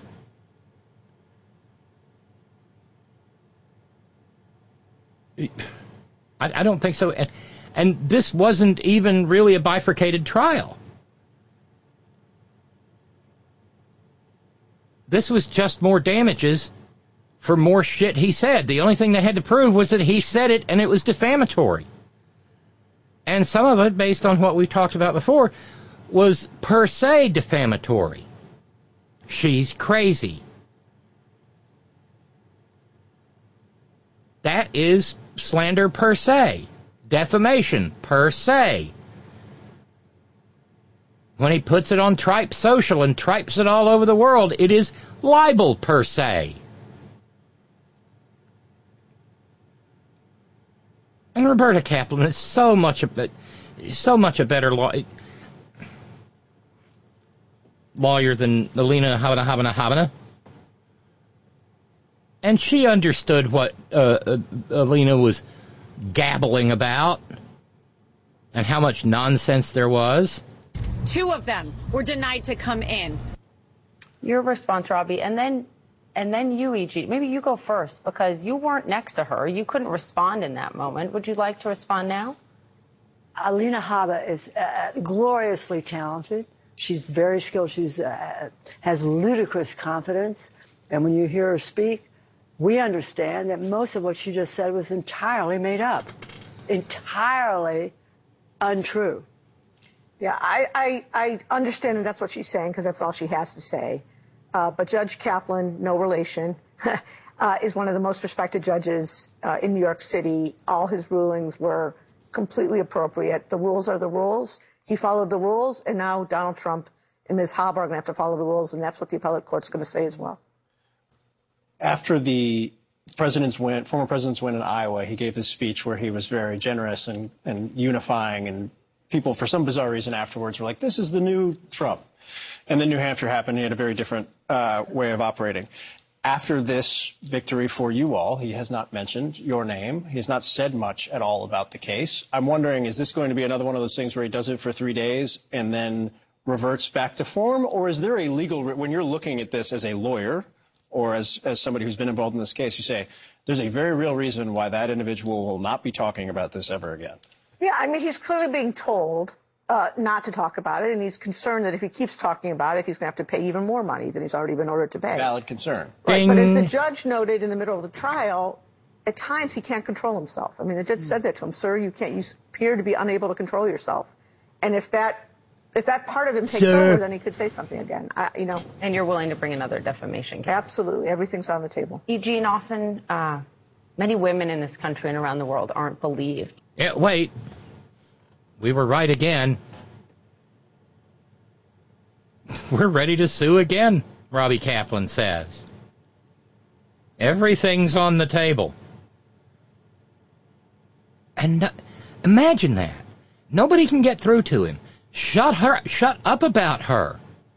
Every time you open your mouth and have her name in it, you're going to get sued, and another jury is going to hand her another wad of cash, which, dipshit, you will eventually have to fucking pay. Sorry, F-bombs.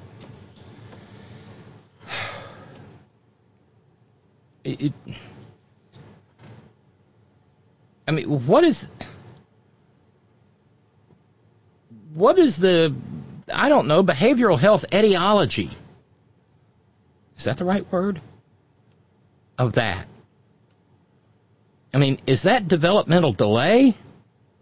Is that just privilege?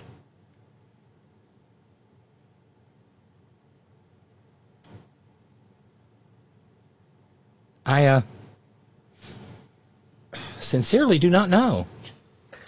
And a jury of your peers believed you. Yes.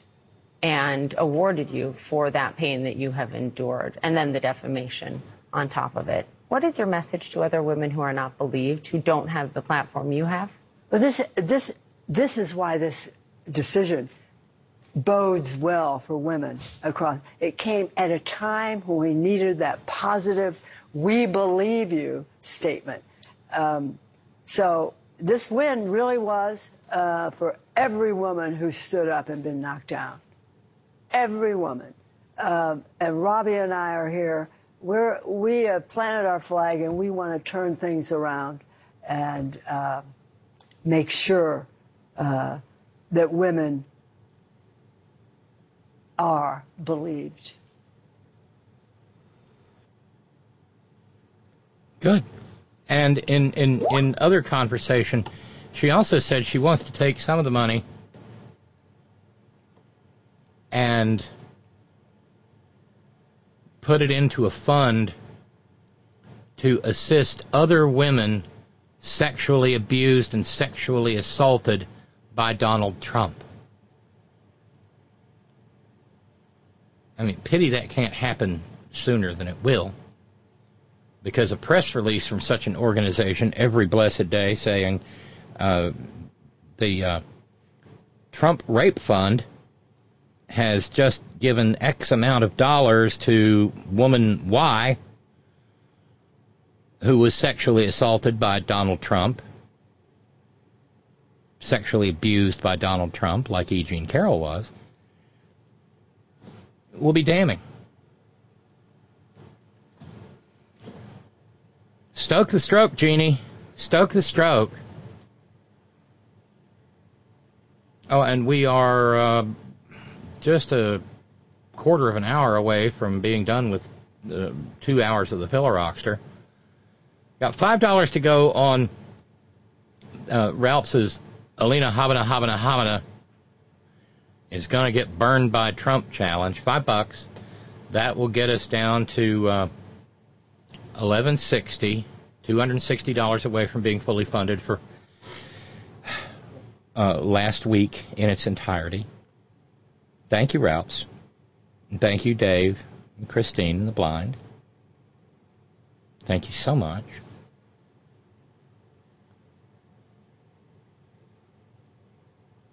But that was not all there was to the conversation.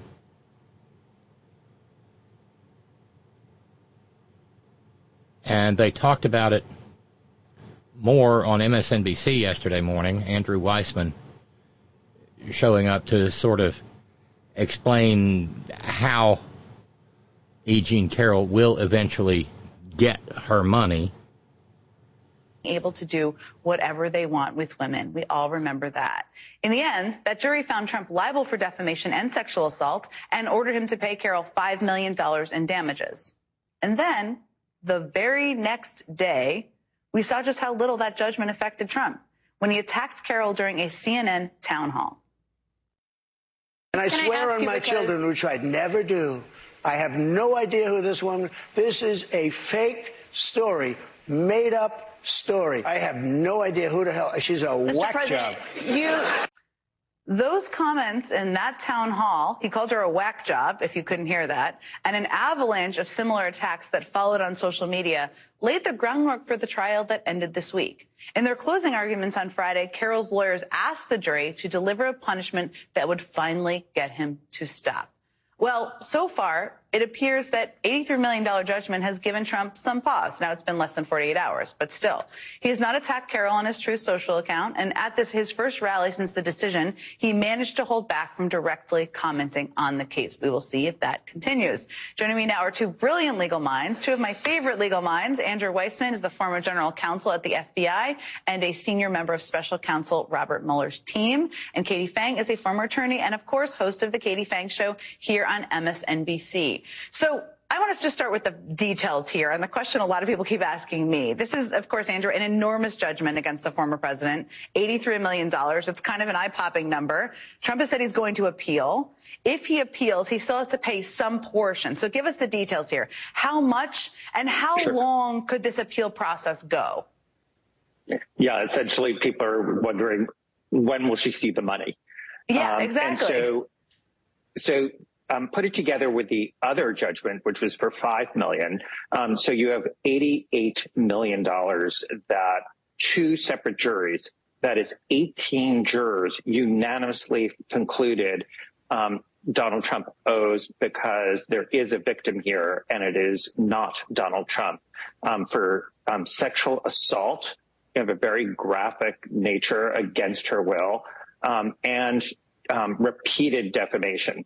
Now, what the court does, because anybody, including Donald Trump, is entitled to due process, and that means he's entitled to appeal both verdicts.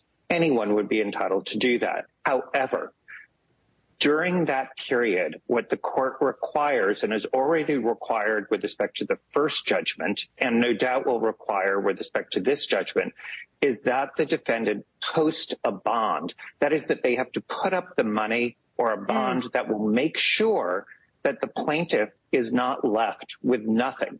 In other words, if you want to be heard on appeal and take the time to be heard by another court as to whether legally it was done correctly, they won't review the facts, but legally they'll review it. The money is in the court, or a bond is in the court, to make sure that E. Jean Carroll, if the decisions are affirmed, has that pool of money to go after. And so I think people need to know, yes, she will have to wait, but there's no question that Judge Kaplan will make sure that there is that pool of money in the court so that if she prevails on appeal, she is able to be paid in full. That is good for people to hear. I think a relief for people to hear. Kate, I wanted to ask you, I alluded to this in my opening there, but, it has been less than 48 hours, but Trump has not attacked E. Jean Carroll by name. Obviously, there are a lot of cases out there where he continues to attack not only potential jurors, but people in the legal system and the justice system. Should this give us any hope that the size of this judgment worked, or kind of from a legal perspective, what's your takeaway at this point? Yeah, so the concept of a verdict, especially for somebody like E. Jean Carroll, it's kind of split in two. There's compensatory damages, the idea of making her whole, the idea of correcting the harm that was perpetrated by Donald Trump when he defamed her and said that she was a liar. But then there's the punitive damages, and the word punitive, it's supposed to punish. But punitive damages are also to serve as a deterrent, meaning it's supposed to keep people like Donald Trump and others from doing that conduct, that bad conduct that results in an $83.3 million judgment. 48 hours for Donald Trump is a lifetime. We all know that he only looks at directly what is in front of him. Mm-hmm. So it is a long period of time. But in some respects, it could show that because the amount was so high, it wasn't another 5 million, maybe another 6 million, because it was 65 million in punitive damages, that because it hits him where it hurts him the most, he's decided to maybe exercise some judgment. I don't want to give him too much credit, but maybe he's exercised some judgment and not wanting to do it. I think also what's happening too is it could come back to haunt him if he starts defaming other people. We've seen him look at limited gag orders, Jen, in other cases. We've seen him see that there's a legal prohibition against him speaking out in ways that are harmful. And so it's not like the judicial system is just standing by waiting for him to do something wrong. You see some proactivity there, but let me be clear. It is not prior restraint. It is not some type of abridgment of his First Amendment free speech rights. There's a reason why the laws exist, to make sure that people like Donald Trump stay in line. It's really interesting to watch with the other cases you alluded to. We only have about a minute left. I wish we had more time. So, Andrew, let me ask you about something that struck me, which is the warning by Judge Kaplan to the jury that they not reveal they were part of this case. Of course, their names were not announced. We know it was 7 men, 2 women. That seems, well, obviously it's Trump, so of course he's going to go after them. But you've been in a lot of courtrooms. How uncommon, how unique is that kind of a warning?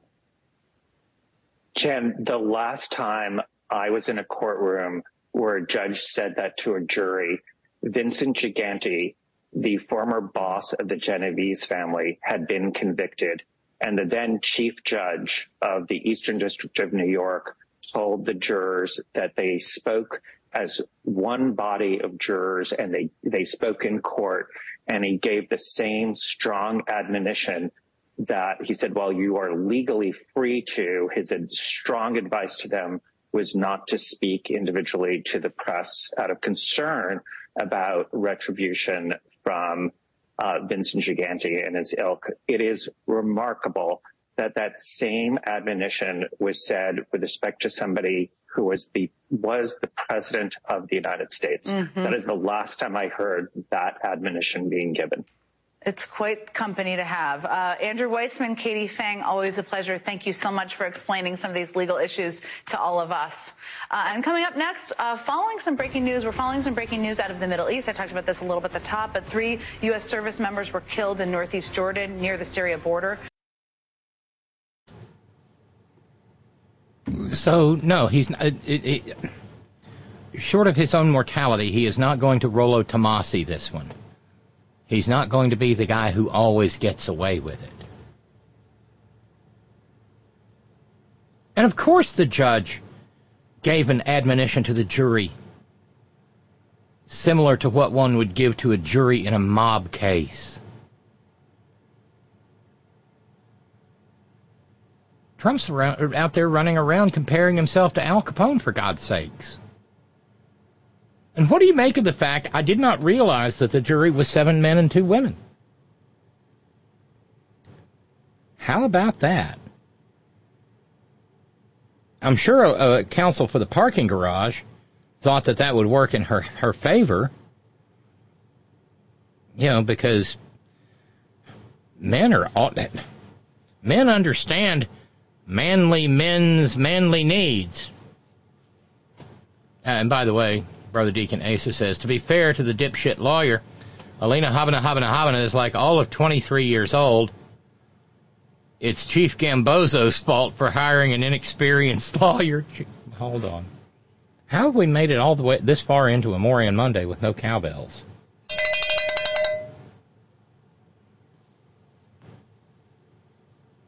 Chief Gambozo. That was what that was for. But, not to split hairs, Brother Deacon, but not really. A lawyer who is not prepared to do the work, who does not have the intellectual heft for it, doesn't have the infrastructure for it, doesn't have the capacity for it,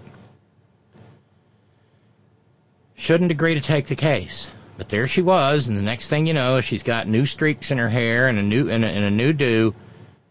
And, well, through the entire course of this, she looked a little bit more like melanoma every day. Not saying. Just saying. A little bit of schooling coming from Steve in New York. Defamation per se. In New York, there are 3 categories. Defamation concerning a person's profession. Defamation about a person having a loathsome disease. Or 3, defamation about a person's infidelity. As I see it, he defamed her on all of them. $83 million worth. At what point in time does he have to explain to his losers, voters, Rubes, Marks, Johns, that he can't pay because he doesn't have it? Will his eventual bankruptcy be under seal?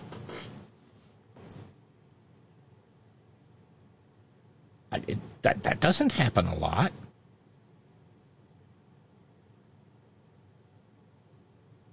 So it seems more and more that the real choice is between saying, I don't have it, I'm not as rich as I told you I was, and showing up in court in a wheelchair with a plaid blankie over him, a binky in his mouth, and the binky will be filled with liquid Adderall, by the way, and oatmeal dribbles down the front of his too long tie.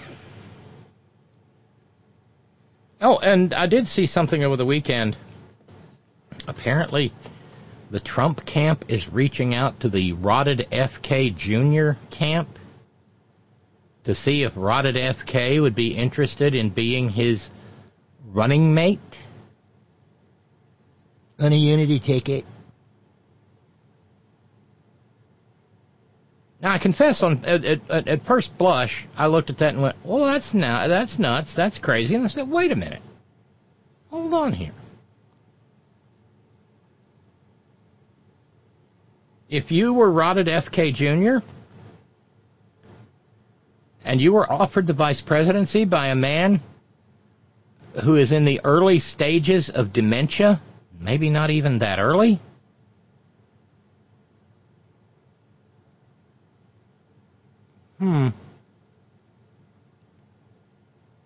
would you be tempted to take the offer? Because the odds would be very good that you would accede to the presidency should he win. And then you could try to ban vaccines all over America and chase women and juice up on testosterone and all the good things in life. And be the second President Kennedy.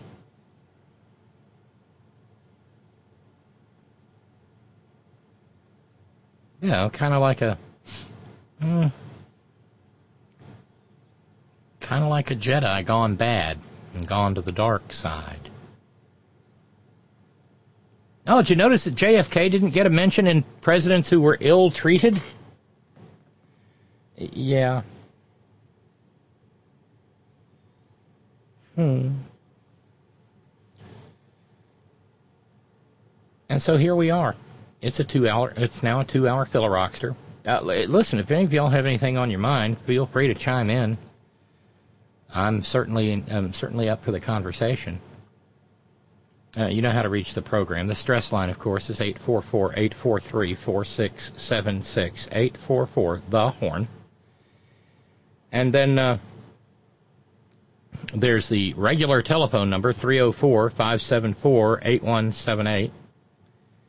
Or you can reach me via Skype, Robyn, R-O-B-Y-N, and then one word, Kincaid Horn, Kincaidhorn.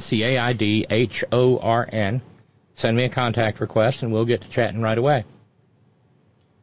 When you send me the request, say something like, love the show or want to call the show or something like that, because the bots and fishes are proliferating on Skype.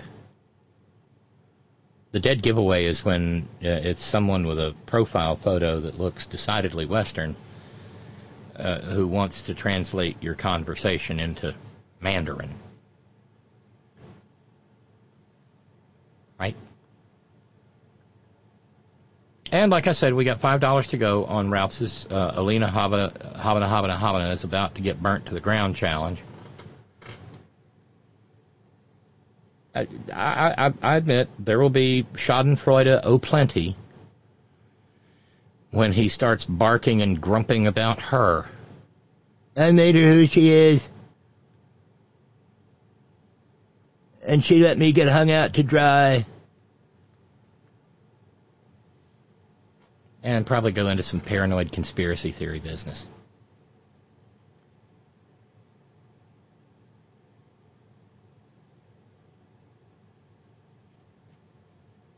Counsel for the parking garage has been referred to variously as classless and as obnoxious.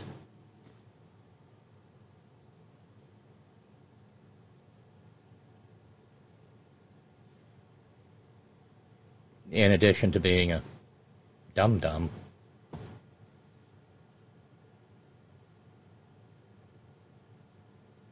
Ron Filipkowski over at Midas Touch said, in 29 years as a trial lawyer in state and federal courtrooms nearly every day, I may have seen this happen twice. Turns out being a classless, obnoxious jerk thrills the MAGA cult, but it doesn't really play in courtrooms.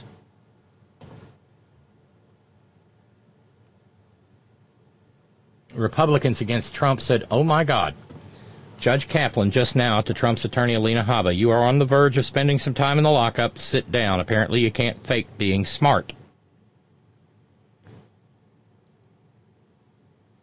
Richard Signorelli, former federal prosecutor, said, I've been trying to think of one word to describe her, and I think I found it. And, you know, lawyers like to be precise with their language when they need to be precise. They're vague when they need to be vague. I've been trying to think of one word to describe her, and I think I found it. Insufferable.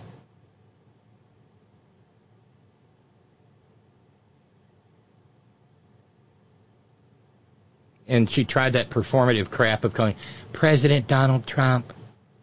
And Kaplan said, nope. It's just Donald John Trump. Just another person in the courtroom facing justice.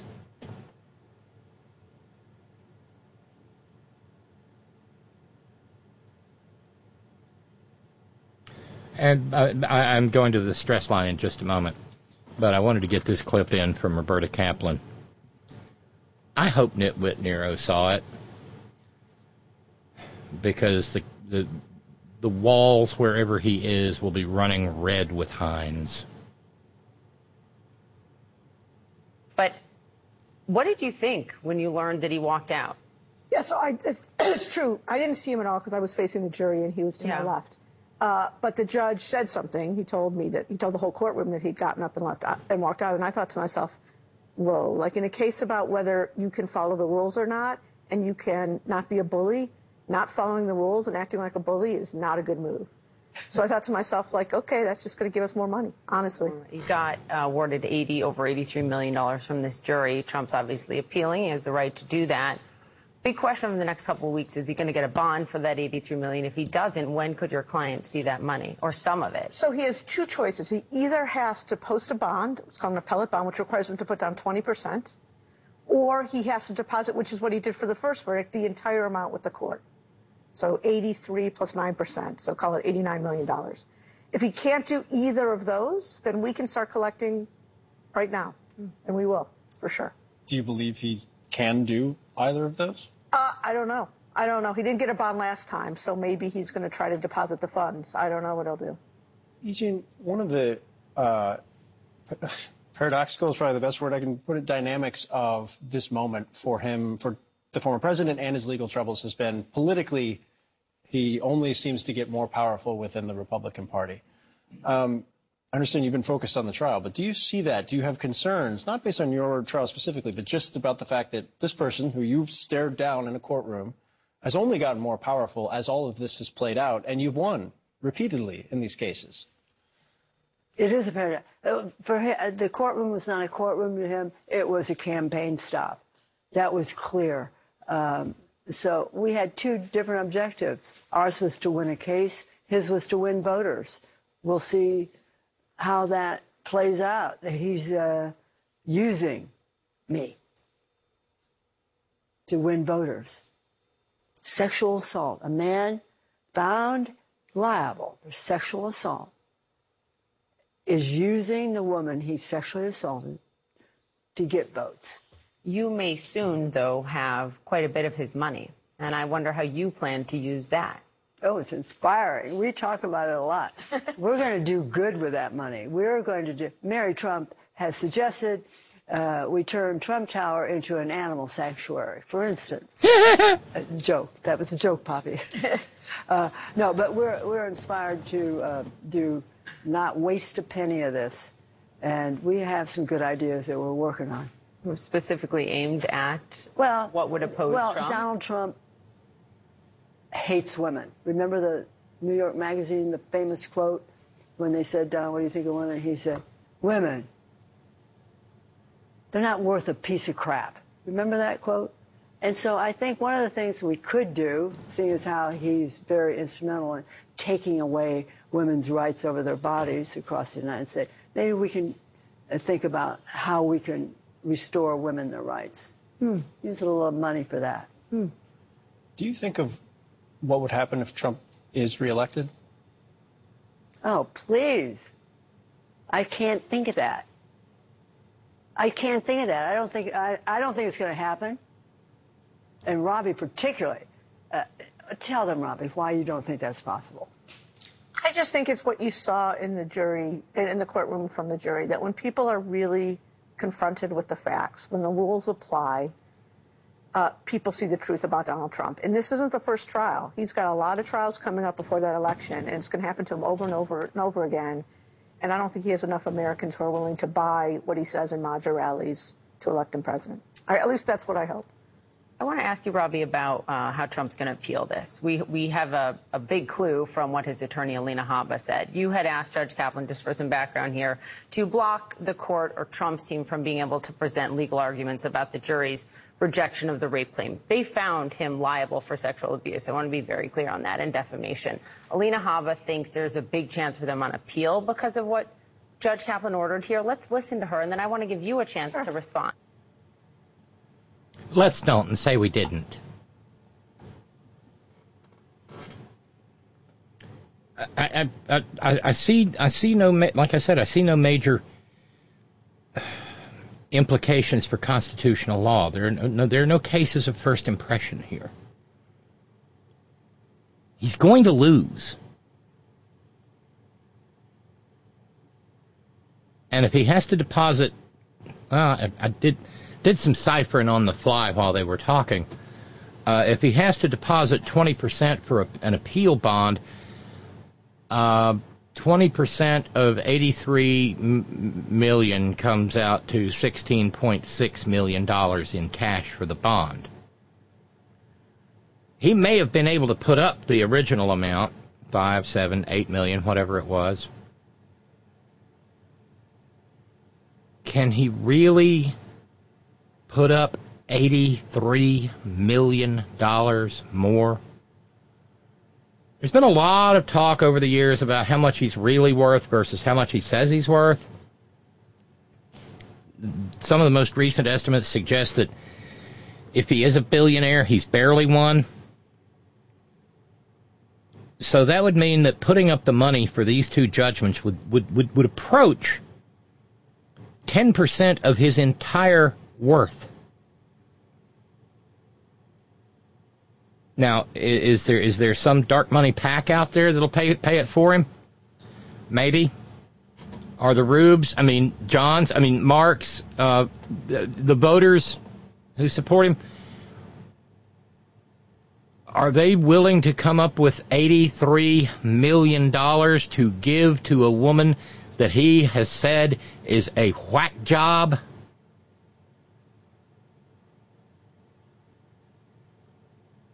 And if it turns out he takes campaign donations and uses that to pay the judgment, how is that not another indictment? Let's see here. Another indictment. All right, we need the calculator. We need 83.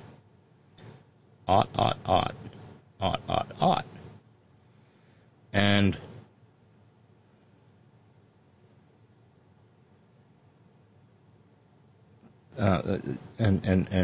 gets into that by, say, $5 donations.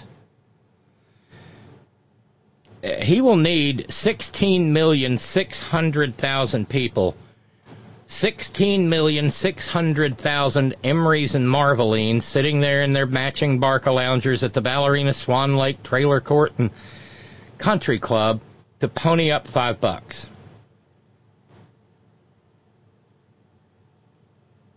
Now, that's roughly 5% of the population of the United States of America.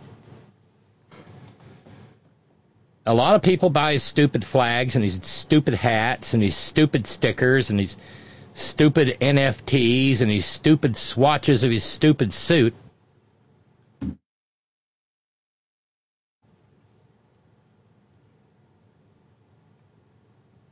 But are they going to pay for his stupid mouth? You tell me. Yeah, I find that baffling to even ponder. Let's run over to the stress line, see who we've got. Hey, welcome to the program. Hello? You're on the air. Have I got the right button? I've got the right button. You're into the board.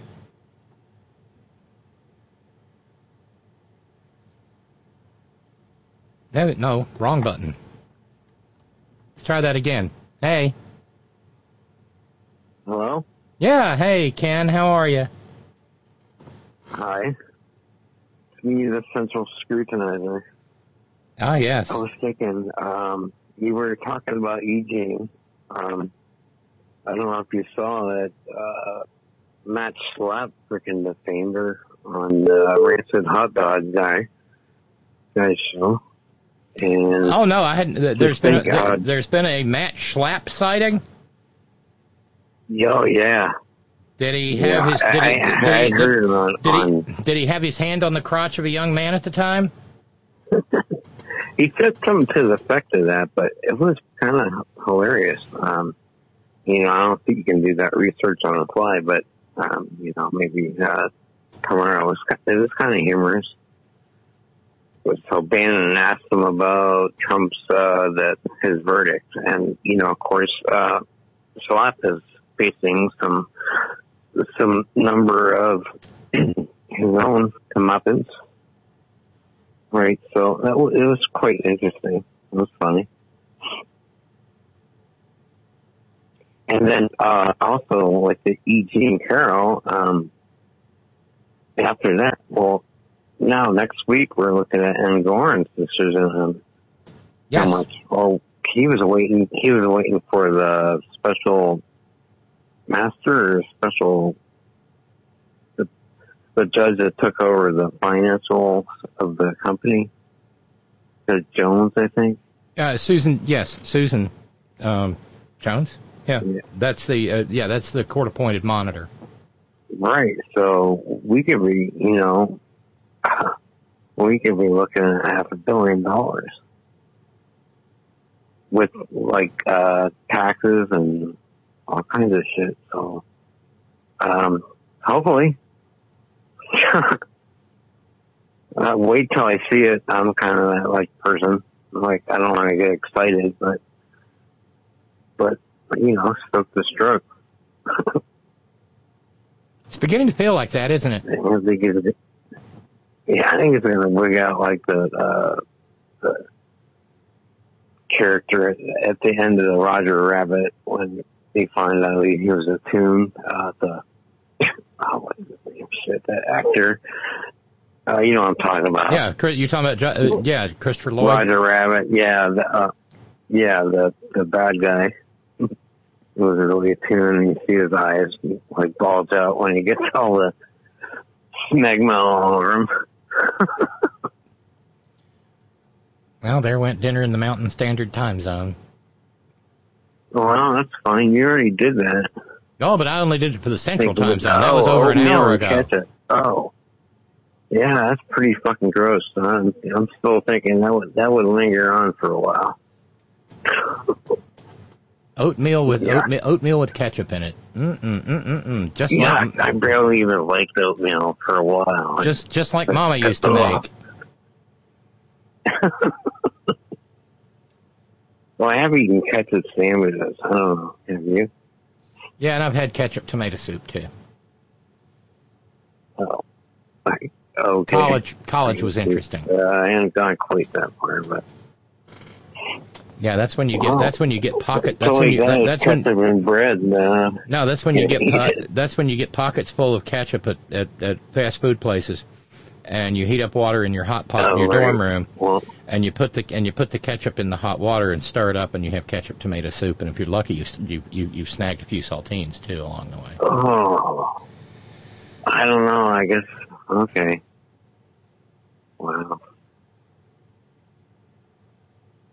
Do you like the water, or you like to have it with milk? Oh, my tomato. No, if I'm doing Campbell's tomato soup or off-brand grocery store tomato soup, I always make it with milk. And I usually do too. And I add dillweed and tarragon, and melt some American cheese slices in it because it melts so nicely. Gets quite rich and quite bougie real fast. Gotta have oyster crackers in it for me. Oh yeah. Yum. Yeah, there's a recipe you can sometimes grilled cheese, but yeah, you can take your oyster crackers and you can toss them with Hidden Valley Ranch dressing mix and oil in like a Ziploc bag, and then lay it all out on a cookie sheet and put it in the oven and bake them at 325 for 10 or 15 minutes. Oh, they're good. You can eat that. You can just eat those. Huh. It's almost like a crouton. Oh, they're tasty. I learned about those way, way, way back when I was at CNN. You've been everywhere. No, I have not. And you always have been ahead of the curve. It's so amazing. So this is going to be my pitch for fundraising. Oh, thank you. Hopefully some people can put in. I did last week. We had a really good week last night, but let's keep Robyn on the air, please. Thank you, Ralph and Christine and Dave for today. But I got to have the show. I don't know. Your program, rather. I gotta have it. So, there you go. There you have it. You know, we're going to make it to the 20th anniversary. And then I really need to have that. I wish we were somewhere warm and we could throw a big 20th anniversary horn in. I think that would be a blast. Yeah, in the winter, and I can't imagine driving when it gets snowy over there. Like, oh crap, you'd be scared all my hopes and dreams of putting together the smoker this weekend didn't go up in smoke. They came down in rain. And then today we got snow. But I'm gonna watch the weather very closely, and the minute I get a day that I can just it needs a few hours. And then let there be barbecue. You think you could build like a small canopy or something off the set or whatever? Maybe one of those things you got. Just seems. I got a back patio. It's kind of nice. Keep my grill and my both my grills. Right. Well, there's a front porch, but there's a front porch, but you can't really keep the smoker there because the smoke would be drawn into the house, and so I just keep it covered up. Mm-hmm. Okay. I didn't know if you had like a shed or whatever over there at the sprawling mansion. Yes, the magnificent Kincaid mansion. Well, you can sell your jet, one of your jets, and build a shed. Yeah, right. Well, I mean, we could possibly put a canopy up where we filled in the Olympic-sized pancreas-shaped swimming pool with concrete. That might work. I know you're not giving up your Porsche. The one that exists only in my mind? No, never. Yeah, that one. That one specifically. The one I pretend I'm in every time I drive down the mountain? Painted in rainbow.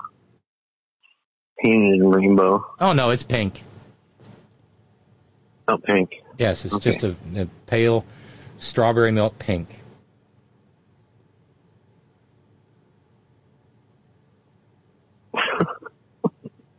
That's silly, Robyn. We get to be silly. Absolutely. With this crazy, absolute nutty world. I didn't have a lot to say other than that. You can look up the slap thing, or don't. It doesn't matter. Your program. There was one more thought I had. I'm sure I forgot.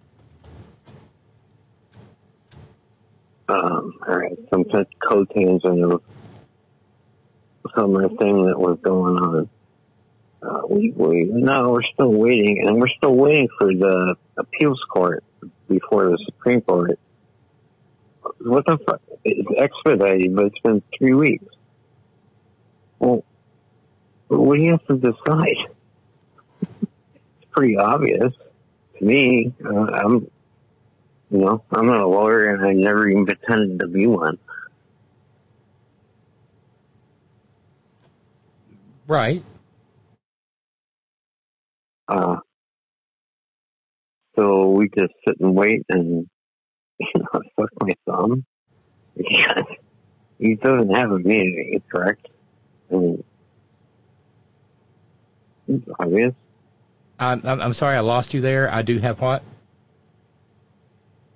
Yeah, it does have immunity, right? He doesn't. No. It seems pretty obvious that's the decision. No, there's no civil immunity. And who the fuck cares if he's running? There's certainly no civil immunity. But who the hell? Go ahead. There's certainly no civil immunity, and criminal immunity is almost unthinkable. Right.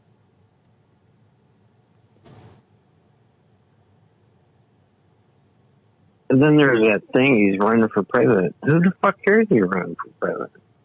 Who cares if he works at McDonald's? He throws ketchup against the wall. Who fucking cares? How is it even relevant?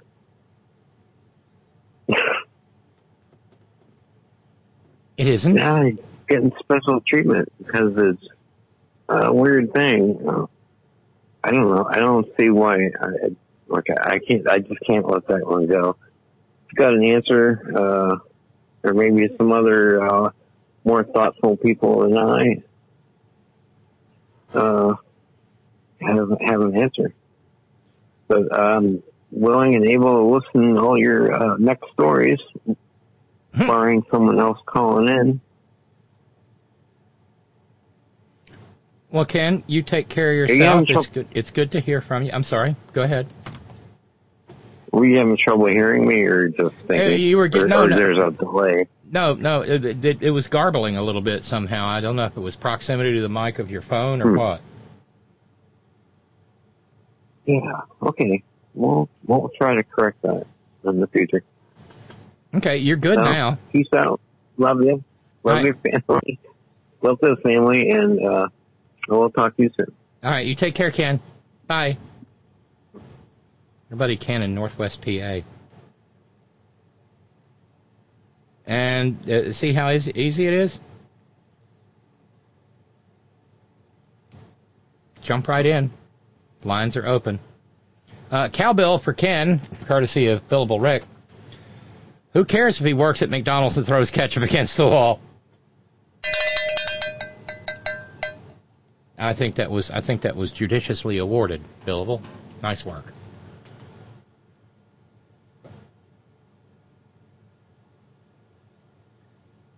And by the way, I mentioned, could he use the $16,600,000 Emery's and Arvalines to pay for his judgment?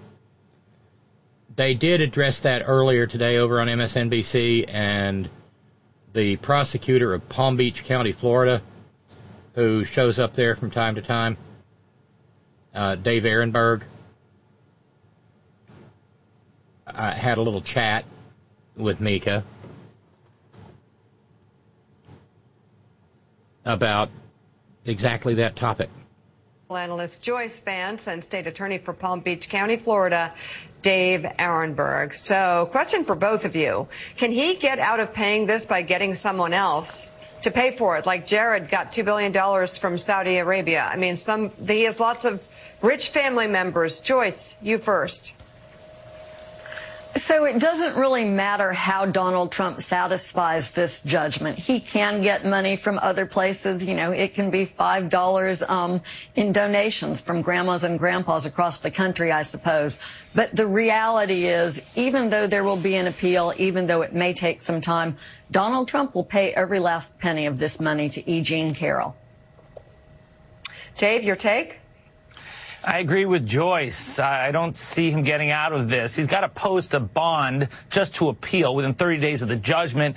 And so E. Jean Carroll will get her money at some point. He can try to get money from his supporters, but he's got to tell them what it's for. He can't say, help me with my re-election fund, and then divert the money to pay off E. Jean Carroll. That would be a crime. So ultimately, I think she gets paid, and maybe friends of his will help him pay it, because looming down the pike, as you mentioned, is the fact that there's even a greater judgment that he's going to face in the New York civil fraud trial, where he faces up to $370 million in liability. So it's not going to get any better for the former president. Joyce, talk about what you think Donald Trump's own behavior in court did during this trial, what impact it had on the final ruling from the jury. I think that's a great question, because the verdict in the first trial was $5 million. You know, here we have $83.3 million. What happened? Donald Trump happened. Donald Trump continued to defame E. Jean Carroll in advance of this trial, after the prior verdict, and during this trial. And Robbie Kaplan, who's a very skillful lawyer, was quick to point that out to the jury throughout the trial and in closing argument. You know, I've known E. Jean Carroll for a long time. Those comments we heard from her before this segment started are very characteristic of who she is, and in many ways she stands for sexual assault victims across the country. I think that's the use that Roberta Kaplan, the lawyer, put Donald Trump's comments to in closing argument. Donald Trump had said, I've said this before, I'll say it 1,000 times again, in a social media post during the trial. And Robbie Kaplan said, you've got to make it stop. And that's what this jury's verdict is intended to do. So, Joyce, let's get you on two other Trump-related legal matters that, frankly, either of them could come at any day. And one is the verdict in the civil fraud trial, also in New York, and what punishment he may receive there. And the second is that federal appeals court in Washington, who is mulling over Trump's claim of total presidential immunity. Can you give us your best guess, if you will, as to when we'll hear about both and what they might say? So I have two straightforward answers for you, Jonathan. On Judge Engoron's ruling in the New York civil frauds case, he's told us to expect an order on Wednesday. I think we'll see it on schedule or close to it. And he'll stick to the decisions that he made before that case went to trial. I think we will see him pull the certificates of business from Trump Organization, which means that they will have to stop doing real estate business in the state of New York. We'll see him order them to disgorge a significant amount of ill-gotten gains of profit attributable to the fraud, maybe not as high as New York Attorney General Letitia James has asked for, but it will be substantial. And then on the immunity issue, you know, I think like all of us, I'm just watching the time tick, the clock tick, wondering when we will see this ruling. It should be any day now. It will be a ruling that says that Donald Trump is not cloaked in presidential immunity for criminal acts. The real issue is whether the three panel judges will have a unanimous route that they take to get there, and whether or not there will be an additional appeal before this case goes to trial. Interesting. All right. Former U.S. Attorney Joyce Vance, thank you so much. We appreciate that. Let's take a look at some live pictures right now of a hearing getting underway. Yeah, let's don't. They went from that to, what's his name, Murdaugh in South Carolina. Don't care. But yeah, we use phrases here, and then they come back, and we hear them again. Over on The View,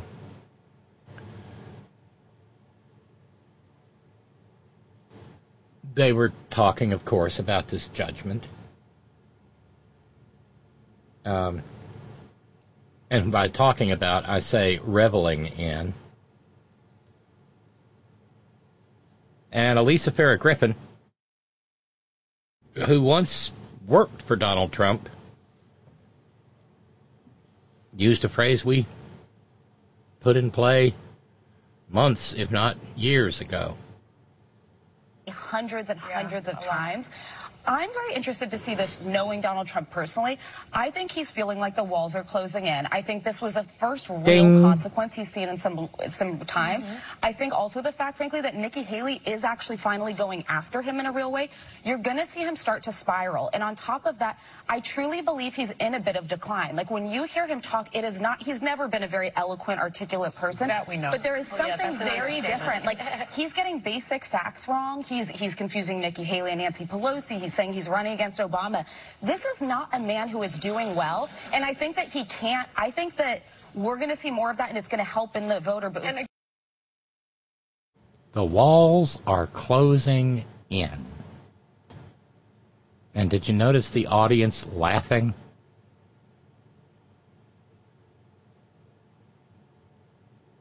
Yeah, he reminds me of the old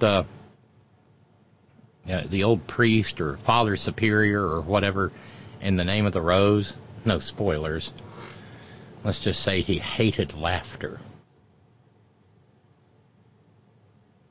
They're laughing at you, Donald. They're laughing at you. And Joe Biden, for all that they say about, all that the maggots and likes say about him being too old and can hardly put a coherent sentence together. Well, President Biden was in South Carolina over the weekend, and he blistered the hide off of Tangerine Tiberius. Took him to task for being afraid to go out in the rain to a cemetery where there lie buried young men from over 100 years ago who never came back from the Great War, and called him a loser. He's using that a lot, and it's really, Biden is really getting under his skin. He's a loser. And he is. He hasn't won the popular vote yet. I mean, that's why he tried to steal the election, for heaven's sakes. And just a quick aside, we have new in from the man seeking to be the dumbest member of the United States Senate. I'm speaking, of course, about Tommy the Tuber. With the announcement of 3 killed and 30 injured in a drone attack, and there was apparently some confusion as to the drone, and that's how it got through. Tommy the Tuber said, I don't know who's running our country. And that somehow Joe Biden should be prosecuted? Because if you don't make a decision and let them know where you stand, which Iran doesn't know where we stand because we kind of ride the fence. We're riding the fence, are we?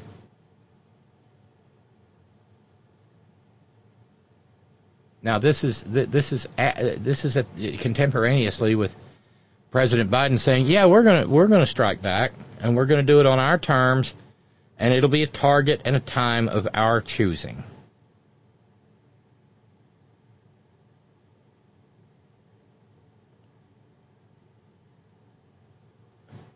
But Tommy the Tuber said, well, the same thing is going on in Israel right now. A lot of this is happening because it's taking the pressure off what Israel's doing. I think Joe Biden probably likes that. All the things happening here in our country, the border, Joe Biden criminally possibly could be looking at a court case in the very near future. All that is taking the light off what is going on here. And then speaking to Newsmuck, the Tuber said, Joe Biden will probably go out and bomb some small farm somewhere around Syria. It won't make any difference, just like they did in Yemen. I mean, we bombed places that had been bombed 10 years ago. So it's just a policy that they have. They're scared to death they will upset Iran because money somehow, some way, is making it back to somebody in the new 90 states, and I don't know where it's coming from or who's getting this money. God almighty. How do you cram that much stupid into a single paragraph? And by the way, Tommy the Tuber's a football coach, we should all remember, and that's just like being a general. Just like it.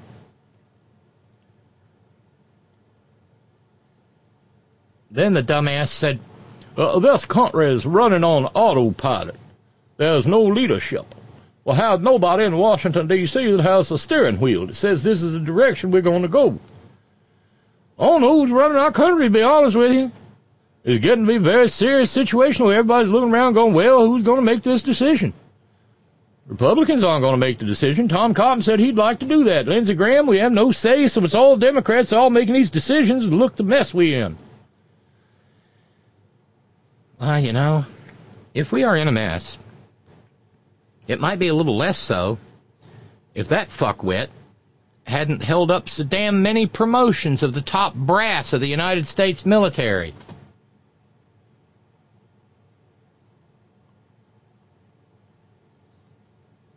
But Tommy the Tuber, well, I made up some stuff about my daddy winning a Bronze Star and whatnot, and I knows all about the military. Yeesh. Now, there is one other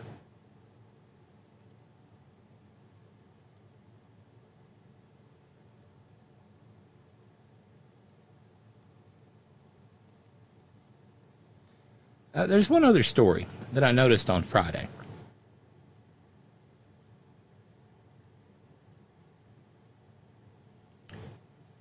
And it, too, has an angle that goes directly to Nitwit Nero.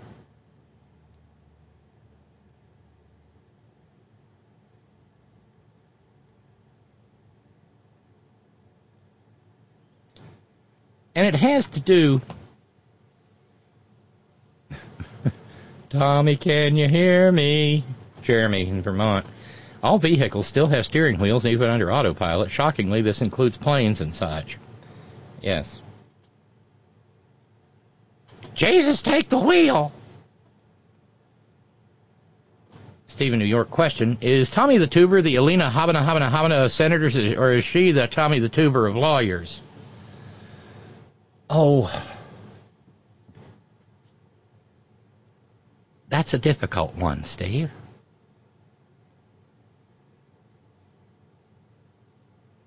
I'm thinking they're both the Donald Trump of dipshits.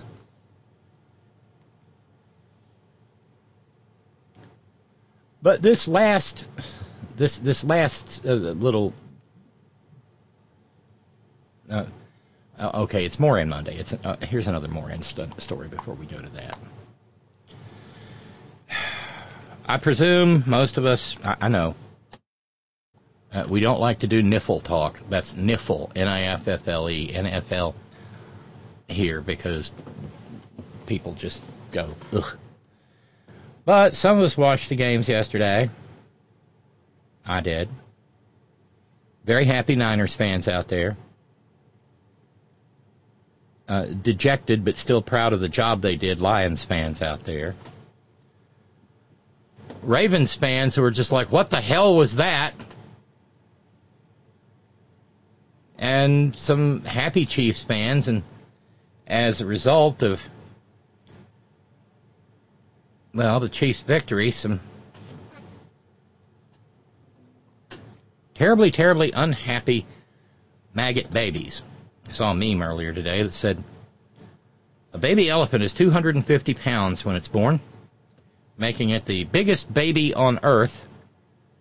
Biggest babies, making elephants the biggest babies on Earth, except for people who get upset about Taylor Swift going to a football game.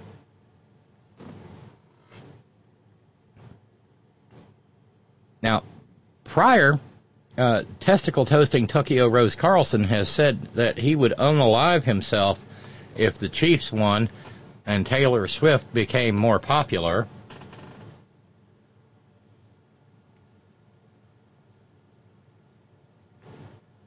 And they're just gone. They've left the building. These maggots. They are the epitome of what Carl Sagan was talking about in the mid-'90s in his book The Demon Haunted World. In specifically that regard. These maggots can't simply live in the world and accept that things happen and people do things. There always has to be some sort of overarching conspiracy, brooga. And so now the latest one is that the Super Bowl is rigged. It'll be played February 11th in Las Vegas. I'm still not okay with that.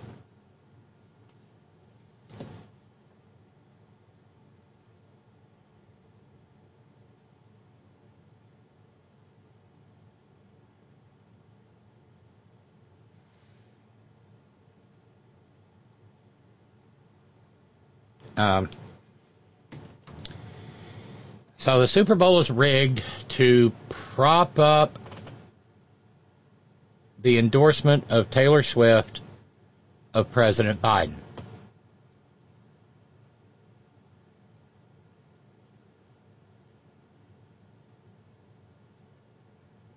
It's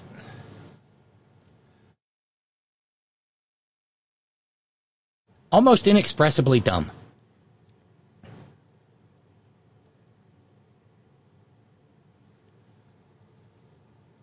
An individual named Sonny Bunch at the Bulwark said, of all the dumb things the nascent nouveau right has tried over the years, attempting to turn conservatives against the NFL is by far the dumbest.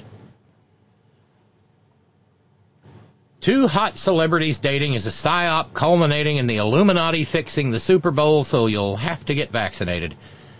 Get people to say the dumbest shit imaginable, and they'll believe anything. And it's not just mouth walkers and knuckle breathers out there in maggot land doing it. Vivek Rosanna Dana has spread the conspiracy.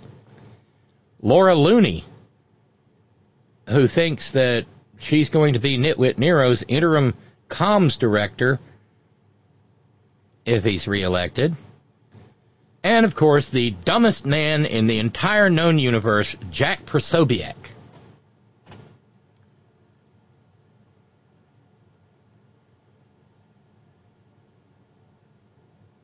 Vivek Ramalama Ding Dong said, I wonder if there's a major presidential endorsement coming from an artificially, culturally propped up couple this fall. What does that even mean? Artificially, culturally propped up couple.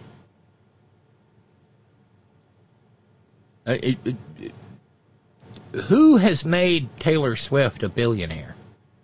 Answer, the people who love Taylor Swift's music. Over at Rolling Stone, Nikki McCann Ramirez said,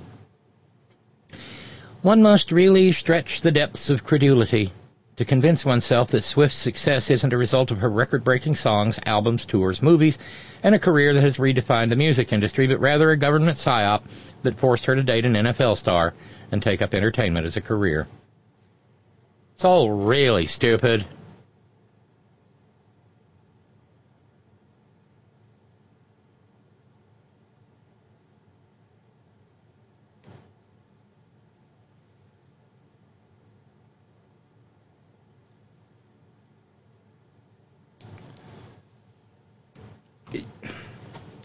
She seems to be a principled young woman. I saw a clip of her earlier today. She was actually talking to her mama and her daddy. And she's still a young woman. And she was justifying her decisions to her mama and her daddy, who are worried about her because these fuckers are dangerous. You got jackasses like Noam Bloom, who said, Taylor Swift endorsed Biden in 2020, but this time it's definitely a psyop. Amazing that people buy this grift horses and ask for seconds. Grift horses?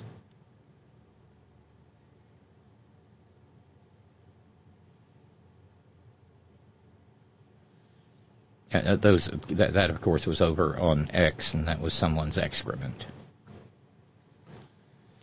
Noam Bloom. But Taylor Swift was describing, and she said, this woman is running ads, and by this woman I presume it's Marsha, XXX Blackburn, who's running ads about how Christians are going to do blah, blah, blah, blah, blah in Tennessee. And she said, Mama, Daddy, I live in Tennessee, and I'm a Christian. And this is not what Tennesseans are or Christians are. And so she's going to tell the Swifties to get the hell out and vote for Joe Biden. Get busy, campaign, save America. And at the end of the day, it's all jealousy. I even saw one, no kidding, I mean really, get the hockey puck. I saw one meme that was a side-by-side screenshot. One showed Taylor Swift being amazing and beautiful and talented, and Taylor Swift, and said, some people say if only the right had someone as wonderful as Taylor Swift. Well, we already do. And the photo on the right was of Clanny Oakley. Lauren Bobblehead Boobert. No, really.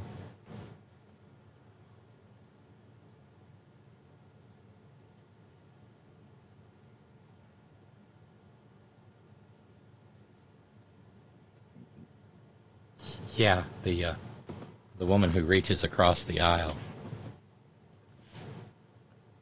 We are getting some initial impressions that, yeah, Nitwit Nero is losing it. The walls are closing in. Maggie Haberman at the New York Times reporting, I believe he's looked at all these court stops as part of his campaign because he's seen some political benefit from lumping them together. This was a civil case. Then there are the 4 criminal cases, but for a lot of his voters, they're indistinguishable one from the other. I do think it was a rallying cry for his base in part, but I also think this did involve a financial judgment, and I think that he thought he was going to show up and try to sell the jury, essentially. It obviously didn't work.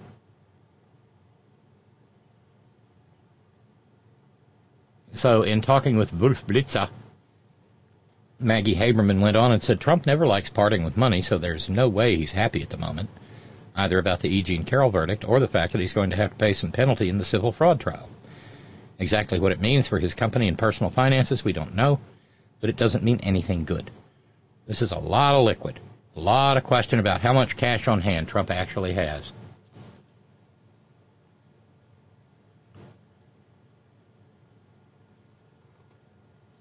I don't think it's that much. Steve in New York, the Taylor Swift conspiracy. I wish Democrats were this good at politics. I know.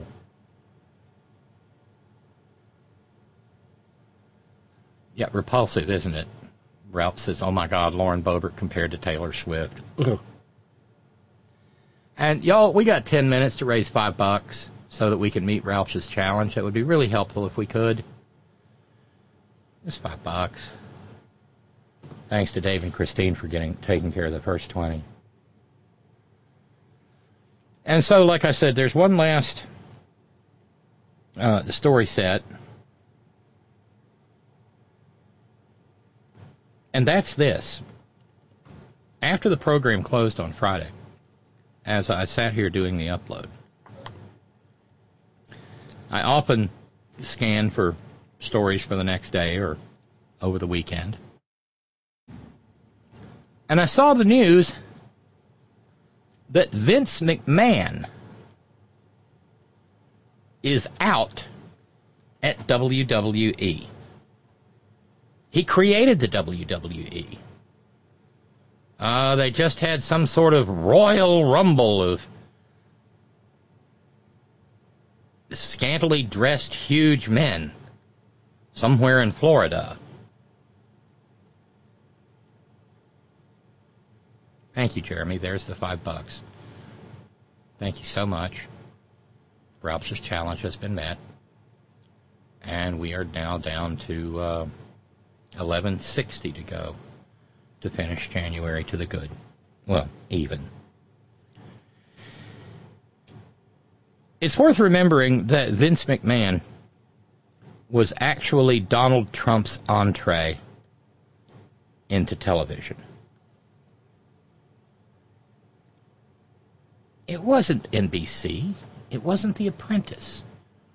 It was wrestling. Big, burly men running around in little spandex panties and pretending to beat the shit out of each other.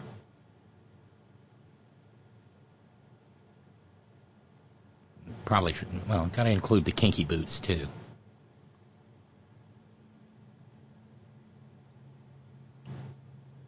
And Nitwit Nero got involved with that. And so, in due time, there were videos of him hitting Vince McMahon over the head with a folding chair, the usual stock in trade of professional wrestling. Anytime I see something about professional wrestling now, I think of Scott's auntie. And if there's an afterlife, I hope they're sitting there watching eternal TV with eternal wrestling, and Scott's auntie has a beer and a Chesterfield, and kill him! Hit him again! Break the chair over his head. Was that Aunt Edna?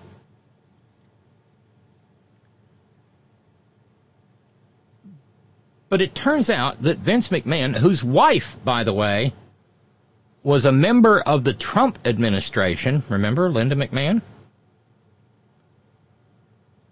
Well, he resigned Friday as executive chairman of WWE's parent company, an outfit called TKO, after he was accused of both sexual assault and trafficking. By the way, going back to the story about the Trump camp reaching out to rotted FK to see if he'd be the vice, we'd just call that the Epstein ticket. Or maybe the Friends of Jeffrey ticket. Yeah, sexual assault and sex trafficking. And he quit.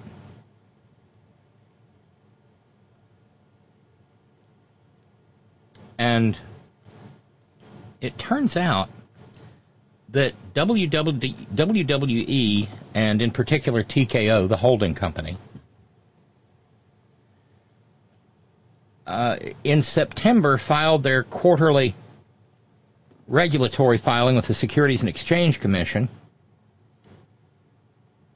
and said that, and this was September, said that Vince McMahon, being on the board, quote, could have adverse financial and operational impacts on our business. Now, these are the kind of filings that let shareholders know about things in the future that could affect the share value of their holdings. It's usually in regard to market forces, inflation, wars, conflicts, price of raw materials and goods. It ain't very often that a company says, well, we got this guy on our board and he could tank everything. Mr. McMahon's, this is a quote, Mr. McMahon's membership on our board could expose us to negative publicity and or have other adverse financial and operational impacts on our business. His membership also may result in additional scrutiny. And yet they kept him on the board. Janelle Grant, last Thursday, filed a horrifying lawsuit. Maybe we'll go into it tomorrow or something. She worked at the HQ and said that Vince McMahon promised her a job and then promised her promotions if she would sex with him. He's got a one man, one woman. I don't know if he's still married to Linda McMahon. I honestly don't care.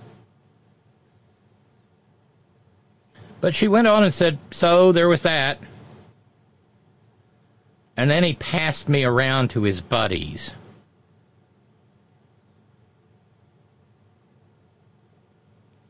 In his resignation statement, McMahon said, I'm resigning out of respect for the WWE universe.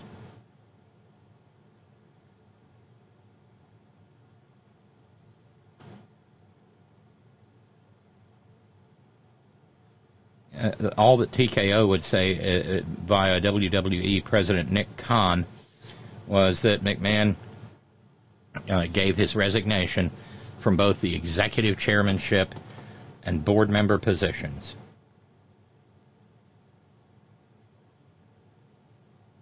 And again, this is nothing new. WWE hired outside counsel to come in and perform an audit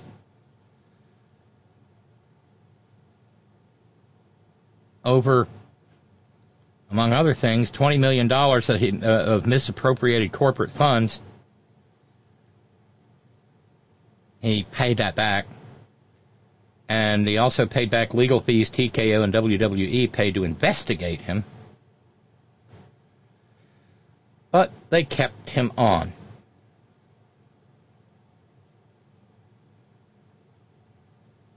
Back in 2022, they said, WWE takes all allegations of misconduct very seriously. He retired, and then he came back. And they let him.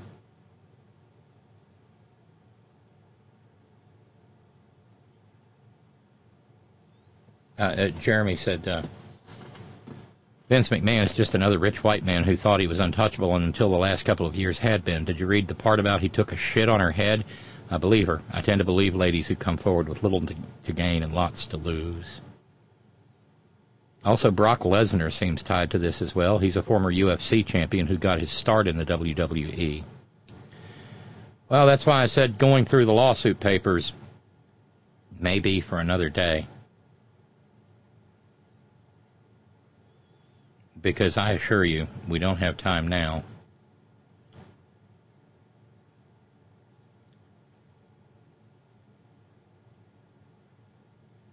But God, this thing was filed in district court in Connecticut.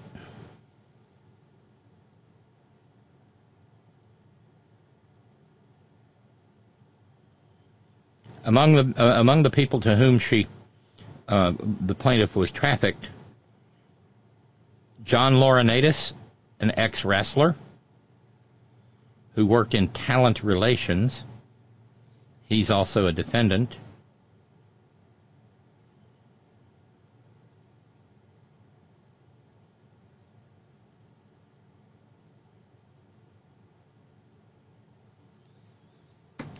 And, of course, birds of a feather, right?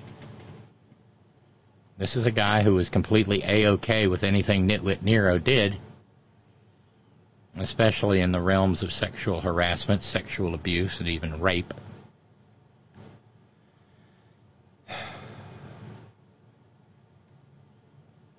Because he was that kind of guy, too.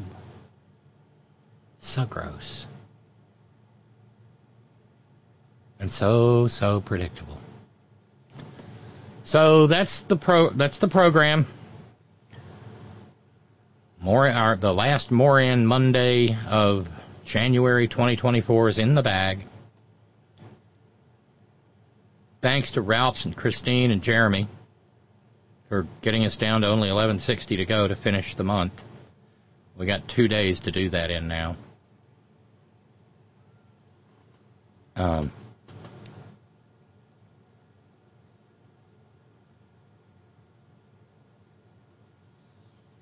Thanks to our PayPal and Patreon subscribers. Thank you to our a la carte contributors and challenge makers and challenge respondents. Thank you to each and every one of you who share your precious finite time engaging in this little conversation, 20 years in the making, in whatever manner you so choose. Thanks to our all-volunteer staff. Thank you, Roger, in the chat room. Thank you to our news ninjas. Thank you, Brother Deacon Asa. Head on .live. Listen, please like and subscribe to the podcast. Leave comments here and there, reviews and the like. Boost the ratings and visibility of the program. And it takes you all to do it. It's especially easy at Podcast Republic, I'm told. Thank you, John Fox in Australia. Thank you, Ben Birch, whiterosesociety.org. Thanks to the hardest working, bravest people I know, the folks at Coal River Mountain Watch, crmw.net. 20-plus years at the forefront of the struggle for human rights and environmental justice in Appalachia, and a proud union shop. Let me mention, over on Facebook, I have a birthday fundraiser up. Coal River Mountain Watch is my chosen, and always has been, my chosen charity. Thank you to those of you who have already responded to it. I think we're $117 of the $1,000 I'd like to raise. And this is truly grassroots stuff. This isn't supporting a lifestyle of an executive at a big green. This is keeping the Judy Bonds Center going. Continuing the work of trying to hold these coal companies accountable and trying to end what they do to Central Appalachia. Something of which I've been proud to be a part. Please stay safe. Get your booster, get your flu shot, get your RSV vaccine, get your pneumonia vaccine. Wear your mask, especially if you're around maggots, because they are not prone to be careful about spreading diseases. Wash your hands, don't touch your face, use your hand sanitizer, carry it with you, pocket or purse, maintain your social distance as best you can. And if somebody comes towards you